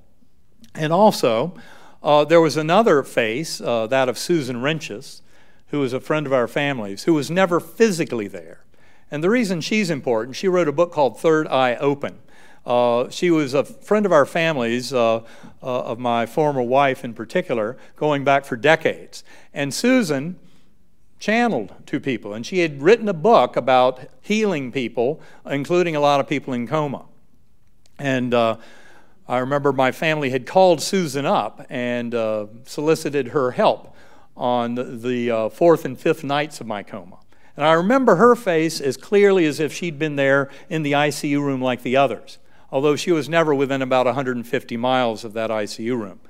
But when I was told that in the hours after I was waking up, as all of this was starting to come back to me, and my earthly memories were starting to come back, and I was told, well, Susan was never here, but she channeled to you on nights 4 and 5 of coma, I thought, so what? Of course she did. I knew in that realm you don't go there physically anyway. But she was very real. Now, it turns out it was the 6th face, though, that really got my attention. In so many parts of this journey, being amnesic for the life of Eben Alexander, not remembering a thing about this earth, this universe, about humanity, etc., it was a real gift. It allowed for a very far journey. It allowed me to be fearless. I had no attachments. I had no memory of any kind of responsibility to any other soul. In fact, for many parts of the journey, I thought, well, this can all continue, or it can cease to continue. It does not matter. And that's why the 6th face really got my attention. It was the face of a 10-year-old boy. Turns out, as I determined later on, it was the face of Bond, my 10-year-old son. That was Sunday morning. He had just been outside the room where they had the conference with the doctors telling my family, well, we're down to a 2% chance of survival. And best case scenario is he'll spend a few months in a coma, get transferred to a nursing home, and then die. So why don't we just stop the antibiotics? They had tried to protect Bond from the worst news during this week, but he had stuck around outside the room during that discussion. He overheard that. He knew it was very bad news indeed. So he went running down the hall of the ICU and came into my room, and there I was on my ventilator and with my eyes taped shut, and being ventilated 12 times a minute, as I had been for the last 7 days. And he pulled open my eyelids. And what he saw was one eye looking up there, one eye down there, both pupils blown. Those of you in medicine know that's not a good thing. And I promise you, I didn't hear him with my ears, and I didn't see him with my eyes. but it got through. And he was pleading with me, Daddy, you're going to be okay. Daddy, you're going to be okay. Daddy, you're going to be okay. And somehow that reached all the way through. I was deep in that realm of that misty murkiness with those where the 6 faces had materialized. His was the 6th, and it broke through. And believe me, it got my attention. And it was the most terrifying moment of the entire journey, because I'd come to believe I had no responsibilities, no attachments. And now it was my love for him, even though I had no idea who this being was. But I knew that there was a very powerful, strong, loving connection that I had to come back. And it's the toughest thing I've ever done in all of my existence, was to struggle my way back to this world. I remember at times thinking it was absolutely impossible. And yet, it was impossible not to. I had to come back because of my love for this other soul. And that's when I did start waking up and come back to this world. Now, of course, as I told you earlier, my doctors were right. My brain was wrecked. When I first came back, all I remembered was the journey I had been on. And I knew that very clearly, every bit of it. And words and language came back very quickly, within hours, a day. And then childhood memories, that kind of thing, came back over a week or so. Two of my sisters would camp out on little cots beside me in the ICU and then the neuro step-down unit. And I didn't sleep at all. I was really nuts. I had a psychotic, delusional nightmare. I know what that looks like. That is nothing like that crisp ultra-reality deep inside of coma.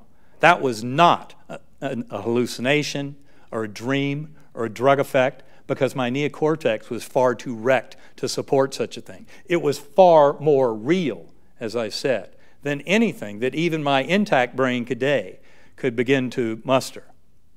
And therein lies the deep mystery that drove me to try and get an understanding of this. Now, it turns out that my childhood memories, as I said, came back over 2 weeks, 3 weeks after that. And then all of that knowing and experience of more than 20 years spent in academic neurosurgery returned to me over about 8 weeks.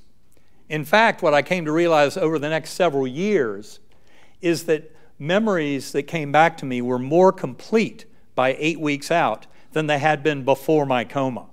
That's a very mysterious and difficult thing to explain, and it only emerged that that was the case over several years after the coma. And therein lies a pretty deep clue about what's going on here. And it has to do with the very phenomenon of experience, consciousness, memory, and where all that really lives, and the reality of soul, spirit, consciousness that then generates all of what we see unfolding in the material realm.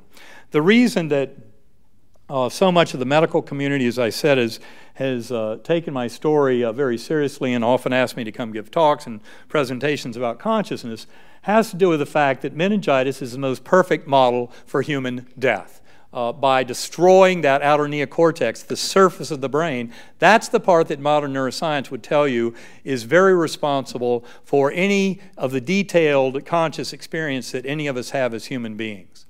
Even though the phenomenon of consciousness has parts of the deeper brain that fuel it, any of the detailed awareness of consciousness, everything we see and hear, everything we think, all of our words and language, everything you ever have experienced since before you were born, according to modern neuroscience, depends on at least some part of that neocortex, the most complex calculator in the brain, that some part of it needs to be around. And my doctors knew full well from my neurologic exams, from the lab tests, and especially from my neurologic function and from the nature of my disease, but also from the scans that showed full thickness destruction of the neocortex over all 8 lobes of my brain. There was no way to explain this as a brain-based phenomenon, even though I tried to do that. And early on, I would tell my doctors something of what I experienced, and they would pat me on the back and say, "Oh, well, you were very, very sick. Your brain was soaking in pus. We have no idea how you've even come back to us. But all those memories, you can forget about it. The dying brain does all kinds of tricks." We tend to believe our doctors. I believe my doctors. So it was only many weeks later, as I started getting into my medical records and discussing it with them, all those neurologic exams and the various scans, and we started realizing, well, Where did this happen? How did this happen? I knew that it had not happened when I came out of coma or when I went into coma. The question was, when and how did it all happen? And that became a very deep mystery to me indeed, and drove me very much into questioning everything I ever thought I had known about the nature of brain, mind, consciousness, and of all existence and reality. It turns out that this kind of disembodied consciousness, or consciousness that's actually much richer when freed up from the shackles of the physical brain, gets us back to the mind-body discussion that, as I said earlier, has been going on for more than 26 centuries. And you can see the names there of some of the luminaries over time that have discussed this: Plato and Aristotle, of course, René Descartes, and others. But it's really something that I had to question very deeply in trying to come to some kind of an understanding of this. I know that I was driven deeply into what's called the hard problem of consciousness, which is something I really didn't know anything about before, even though I think the hard problem is one of the most vexing conundrum known to all of human thought. And it also got me deeply into trying to investigate the very nature of the enigma of quantum mechanics. That's right at the core of this.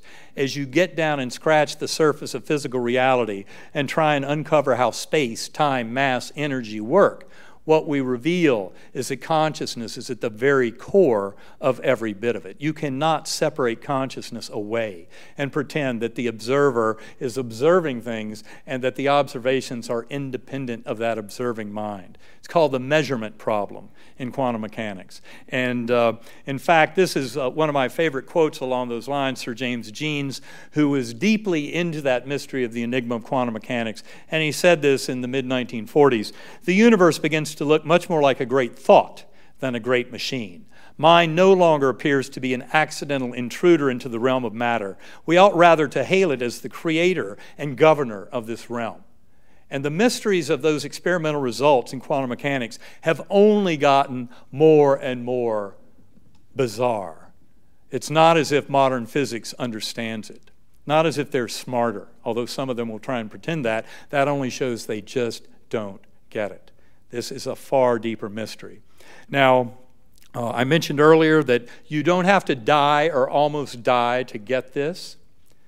In fact, by being a conscious being, the clues are deep within each and every one of us. And often it comes to us as what I call the gift of desperation. I'm sure there are many in this room who know exactly what that means.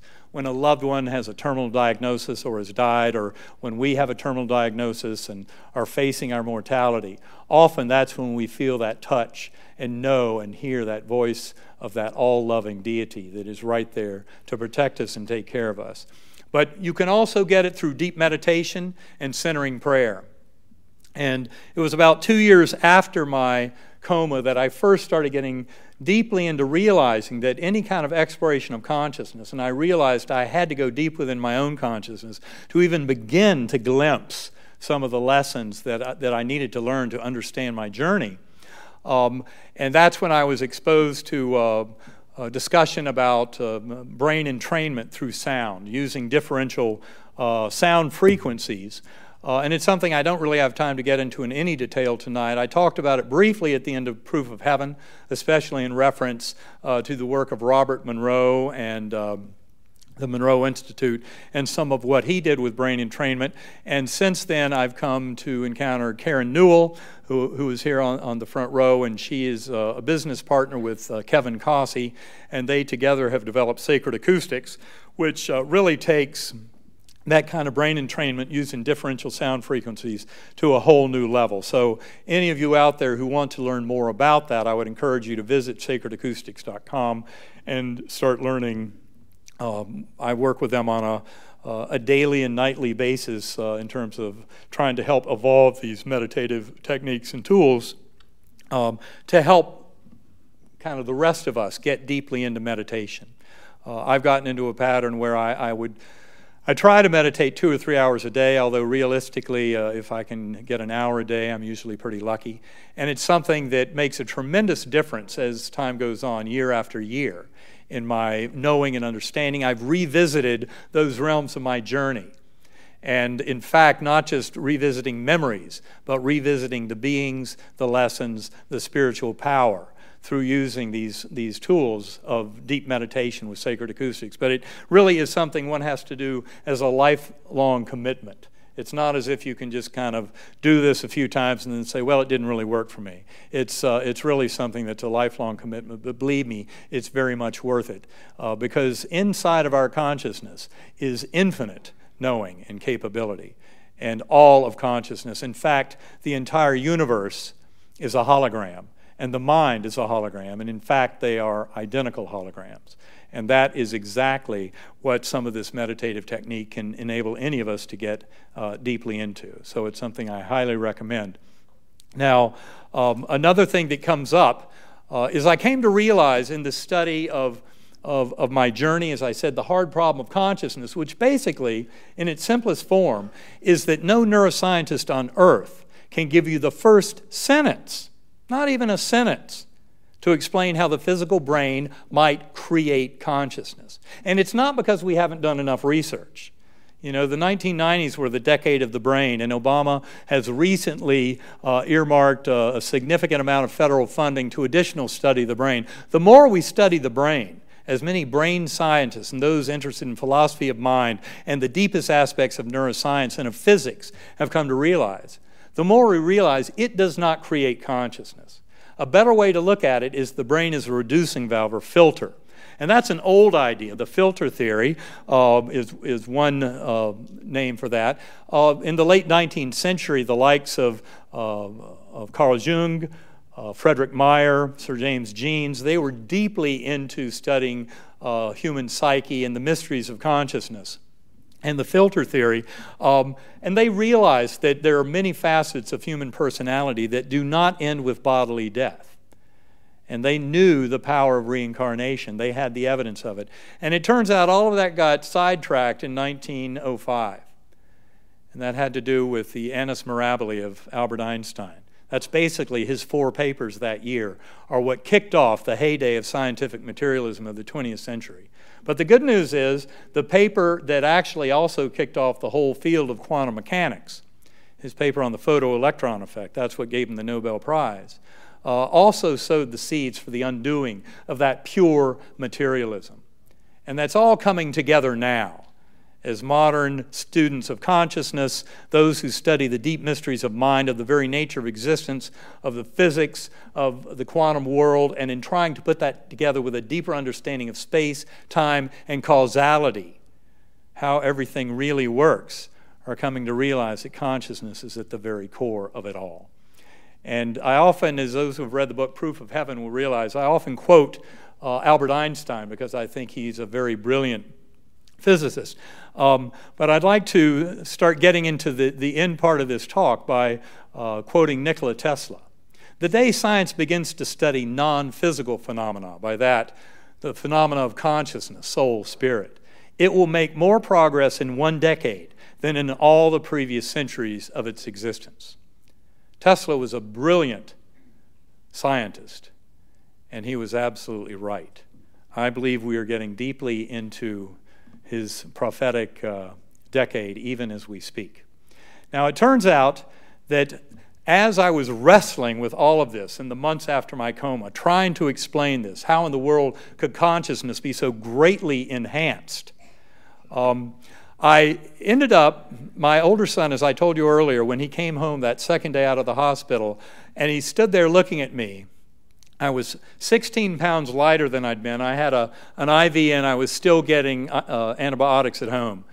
But he took one look at me, and when I told him it was way too real to be real, he looked at me and he was shocked because he could see there was a light shining within me, that I'd been completely transformed, that I was far more present than I had ever been before. And he really couldn't understand it, but he was the one who advised me, if you want this to be of any value to anyone, because my goal at that time was to write it up as a neuroscientific report, because I knew from what my doctors had told me that there was something wrong with the model of brain, mind, and consciousness, because the meningitis should have disabled any experience, and yet I'd had this incredibly profound experience. Now, He was the one who told me, well, if you want this to be of any value, you've got to write down your whole experience before you read anything about near-death experiences or about physics or cosmology. That was the last thing I wanted anybody to tell me. I wanted to dive deeply into everything I could read about near-death experiences. I was completely blown away by what had happened to me. I wanted to learn everything I could about what others had been through. And the more he advised me to write down everything, which I did. I wrote 20,000 words of my entire coma experience before I finally dove into the near-death experience literature.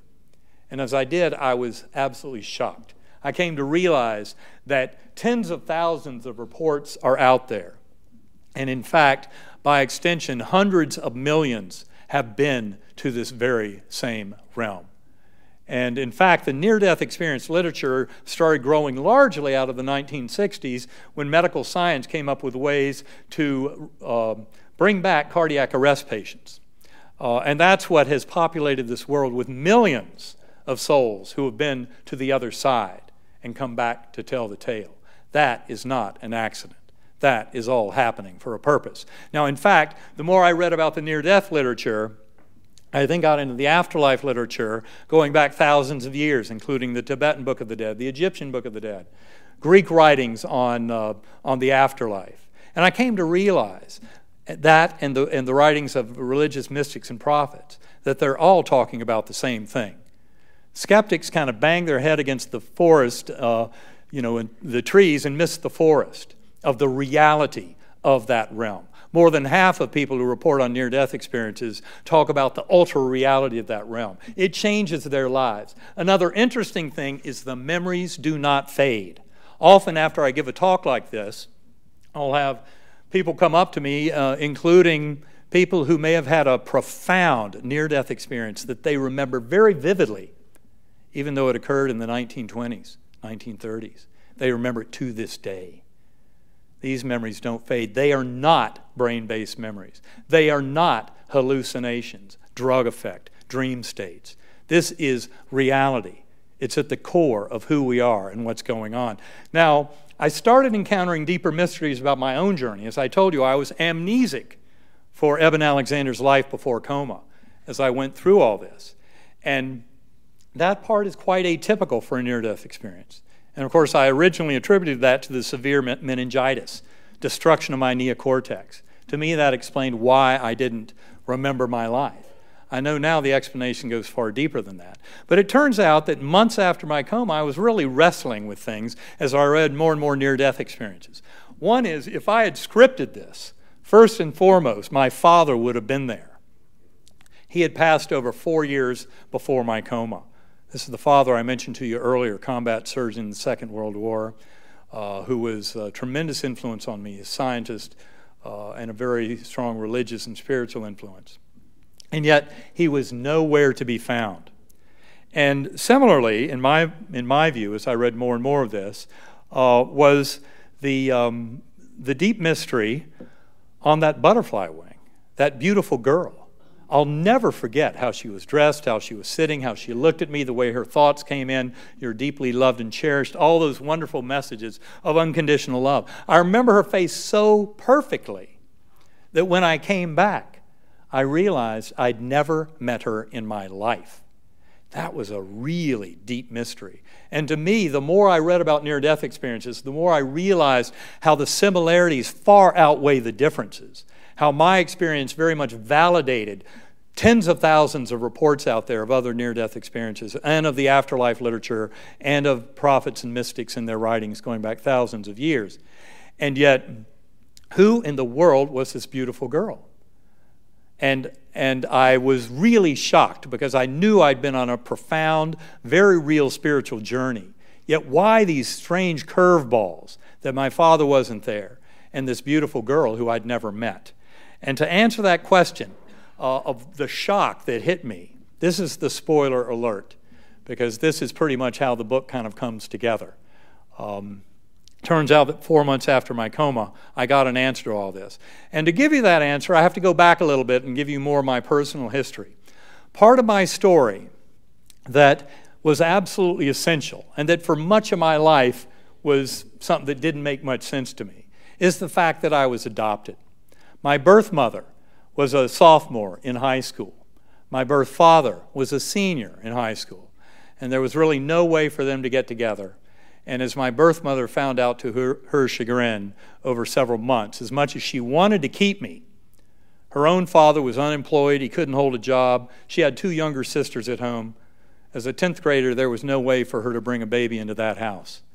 North Carolina had very strict laws and about adoption and all that.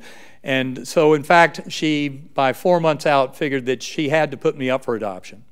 The handwriting was on the wall. So she had to let me go. Now, it turns out that, like many adoptees, I would wonder about my birth family, and I would sometimes write letters to the children's home as I was growing up, wondering, is there any sign of my birth mother out there? And those strict North Carolina laws were there to prevent any kind of reunion. In fact, I heard of examples where birth dates were changed just to make it more difficult for anyone to find their origins. And turns out I couldn't have been more fortunate. I was adopted into a very loving family that honored all my hopes and dreams, and I couldn't have been luckier. So I'd let it go. I'd learned, okay, people made agreements back in 1954, and they were just living by those agreements, and that's fine. I let it go. Turns out, as so many things in our lives, there are those things that make no sense for the longest time until we look back and see how maybe it was all part of a much deeper lesson, especially some of those hardships and difficulties. And likewise, there's some events that seem very trivial when they first happen, and yet they have tremendous magnitude. One of those events has to do with the fact that my older son, Eben IV, I've already told you about him, he was the one majoring in neuroscience in college when I was in coma. Well, in the year 2000, he'd been in 6th grade, and he came home with a school project, and that was on family genealogy. And I remember he came to me and told me about that project, and I told him a few stories about our adoptive family history, and he said, "Dad, you just don't get it. This is about your biological heritage. We need to know more about your adoptive family, about your birth family." And I remember just thinking, okay, gosh, I'll humor him. And so I wrote another letter to the another letter to the children's home in the year 2000. And I remember it was a Friday afternoon during a blizzard. I was taking Eben. We lived in Boston. I was working at Harvard Medical School at the time. And I was driving Eben up to Maine to go skiing. And I remember thinking, oh yeah, Betty, the social worker, said if I call her today, maybe she'd have an answer. I fully expected to get the same answer I'd always gotten, no, your birth mother's not out there, forget about it. I called her up, and she said, why, yes, I did find something out. Are you sitting down? Well, I was driving through a blizzard, but I was sitting down. Your birth parents got married. I cannot tell you what a shock that was. Never had that thought crossed my mind that they might have gotten together. And Betty said, there's more, at which point I did pull over to the side of the road. And she said, they had 3 children, but your youngest sister died 2 years ago. That would have been in 1998. And they're still grieving her loss, so it's not a good time to come back in their lives. That was that trauma I told you about in February 2000 that sent me into 8 years of pure agnosticism. I didn't recognize what a hit that perceived rejection was at that time. It was only months later when people started pointing out to me that I'd stopped taking my 2 sons to church. I stopped saying prayers with them at night. And I came to realize that the biggest casualty of that perceived rejection was it wiped out any last hope that there was a loving personal God or any power to prayer. And that was gone from my life for 8 years. I promise you my coma journey changed all of that forever. Well, it turns out that 7 years after that, in the summer of 2007, walking on a beach in South Carolina with 2 of my sisters, they said, well, don't you think it's about time you reached out to your birth family again? My first thought, no, because I recognized at that time how that perceived rejection in February 2000 had really kicked me over the cliff.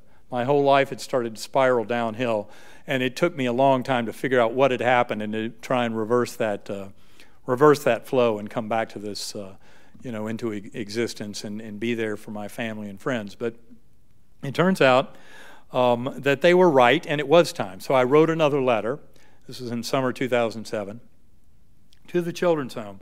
And this time got a very positive answer. Yes, we'd love to meet you. All of this is described in detail in the book Proof of Heaven, so you can get a lot more background there. And it's a beautiful story, a wonderful reunion. Turns out October 5th, 2007, I walked down a sidewalk in Chapel Hill, North Carolina. And for the first time in 54 years, I was with my birth parents. And it was the most beautiful reunion. I cannot put in words. That old saying, walking on air, is exactly how I felt. And if you'd asked me soon thereafter, how long did it take you to walk down that short sidewalk to their front door? 10 seconds or 10 minutes? I couldn't have told you. I was so completely blown away. And then meeting them and reconnecting after all those years apart. A beautiful story. The next day, I met my birth sister and brother, and in the coming months, met aunts and uncles, a lot of extended family. They got to know my adoptive family, and it's been a beautiful, beautiful reunion. But always a little bittersweet at the core, because they didn't really talk about Betsy, that beautiful sister who had passed over 2 years before I even knew about her existence. And to me, it was still a gaping wound for them. Lots of pain around her loss when she was 36 years old. And I wanted to know so much more, but that was very hard to come by because they weren't very comfortable talking about it and sharing. But I do remember my birth sister, Kathy, promised to someday send me a picture of Betsy. And she did. That picture arrived 4 months after my coma. And I remember pulling it out of the envelope, and she had emblazoned this poem across the picture. And it's a beautiful poem. The poem is in the book Proof of Heaven. It was written by David Romano. And it's called When Tomorrow Starts Without Me. And I remember I started reading that poem and tears started filling my eyes. And I was just overcome with this incredible grief and emotion over the tragedy, just collapsing on the floor, just this horrible tragedy of losing this beautiful sister long before I ever even knew of her existence. And I remember putting that picture up on the dresser, and the next morning I was in that room reading Elizabeth Kubler-Ross's book, Life After Death. She has a beautiful story in there of a 13-year-old girl who has a profound near-death experience, is in coma, and she encounters her brother. And he serves that same function that the beautiful girl on the butterfly wing served for me, bringing that message of unconditional love. And he helped her to come back to this world. And as she came back and she was explaining it all to her father, and she said, "But I don't understand. I don't have a brother." And he said, "Well, you did have a brother, but he died 3 months before you were born, so we never told you about him." And that's when I looked up on my dresser and I recognized that picture of my birth sister, the beautiful girl on the butterfly wing. And it's almost like she was looking at me as if to say, "Do you finally get it?" And it was taken 3 weeks before she left this physical world. And it's exactly how she looked at me on that butterfly wing. And I cannot tell you how powerful. That changed everything forever. And I'd like to close by just reminding you of that beautiful message that she gave me that really is a message for each and every one of us, because we are one soul. We are one consciousness. This is all about all of us and all of this world. And it's time to get together and overcome those false boundaries of separation. You are deeply loved and cherished forever. You will be taken care of. You have nothing to fear. Thank you very much. 3, 4.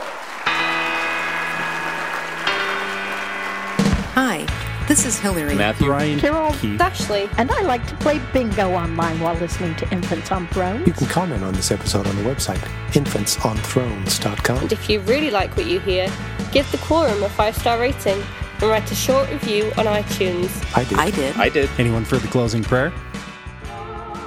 I say, did you hear the latest episode of Infants on Thrones? Age 7. Shh. Hit? Oh yes, and I rather enjoyed it. R2. Miss, if only there was a way to listen to Infants episodes earlier and to gain access to interactive bonus content like video blog posts and other things. H9. Hit! Well, you could always join the Infant's Patreon page. A1? Shh, you just convinced me to sign up for Patreon. And also... You sank my battleship. A game you can play anywhere. Hey, if you enjoy this podcast and the effort that goes into creating it, please come support us on Patreon, where for as little as $1 per episode, capped at any amount of your choosing, you will have access to nearly 100 Patreon-only sharing time episodes that have not been released to the general public. Or if you would prefer to express your gratitude with a one-time donation via Venmo or PayPal, check out the donate link on the website infantsonthrones.com. Thank you for listening, and thank you for your support. Thank you for listening to Infants on Thrones.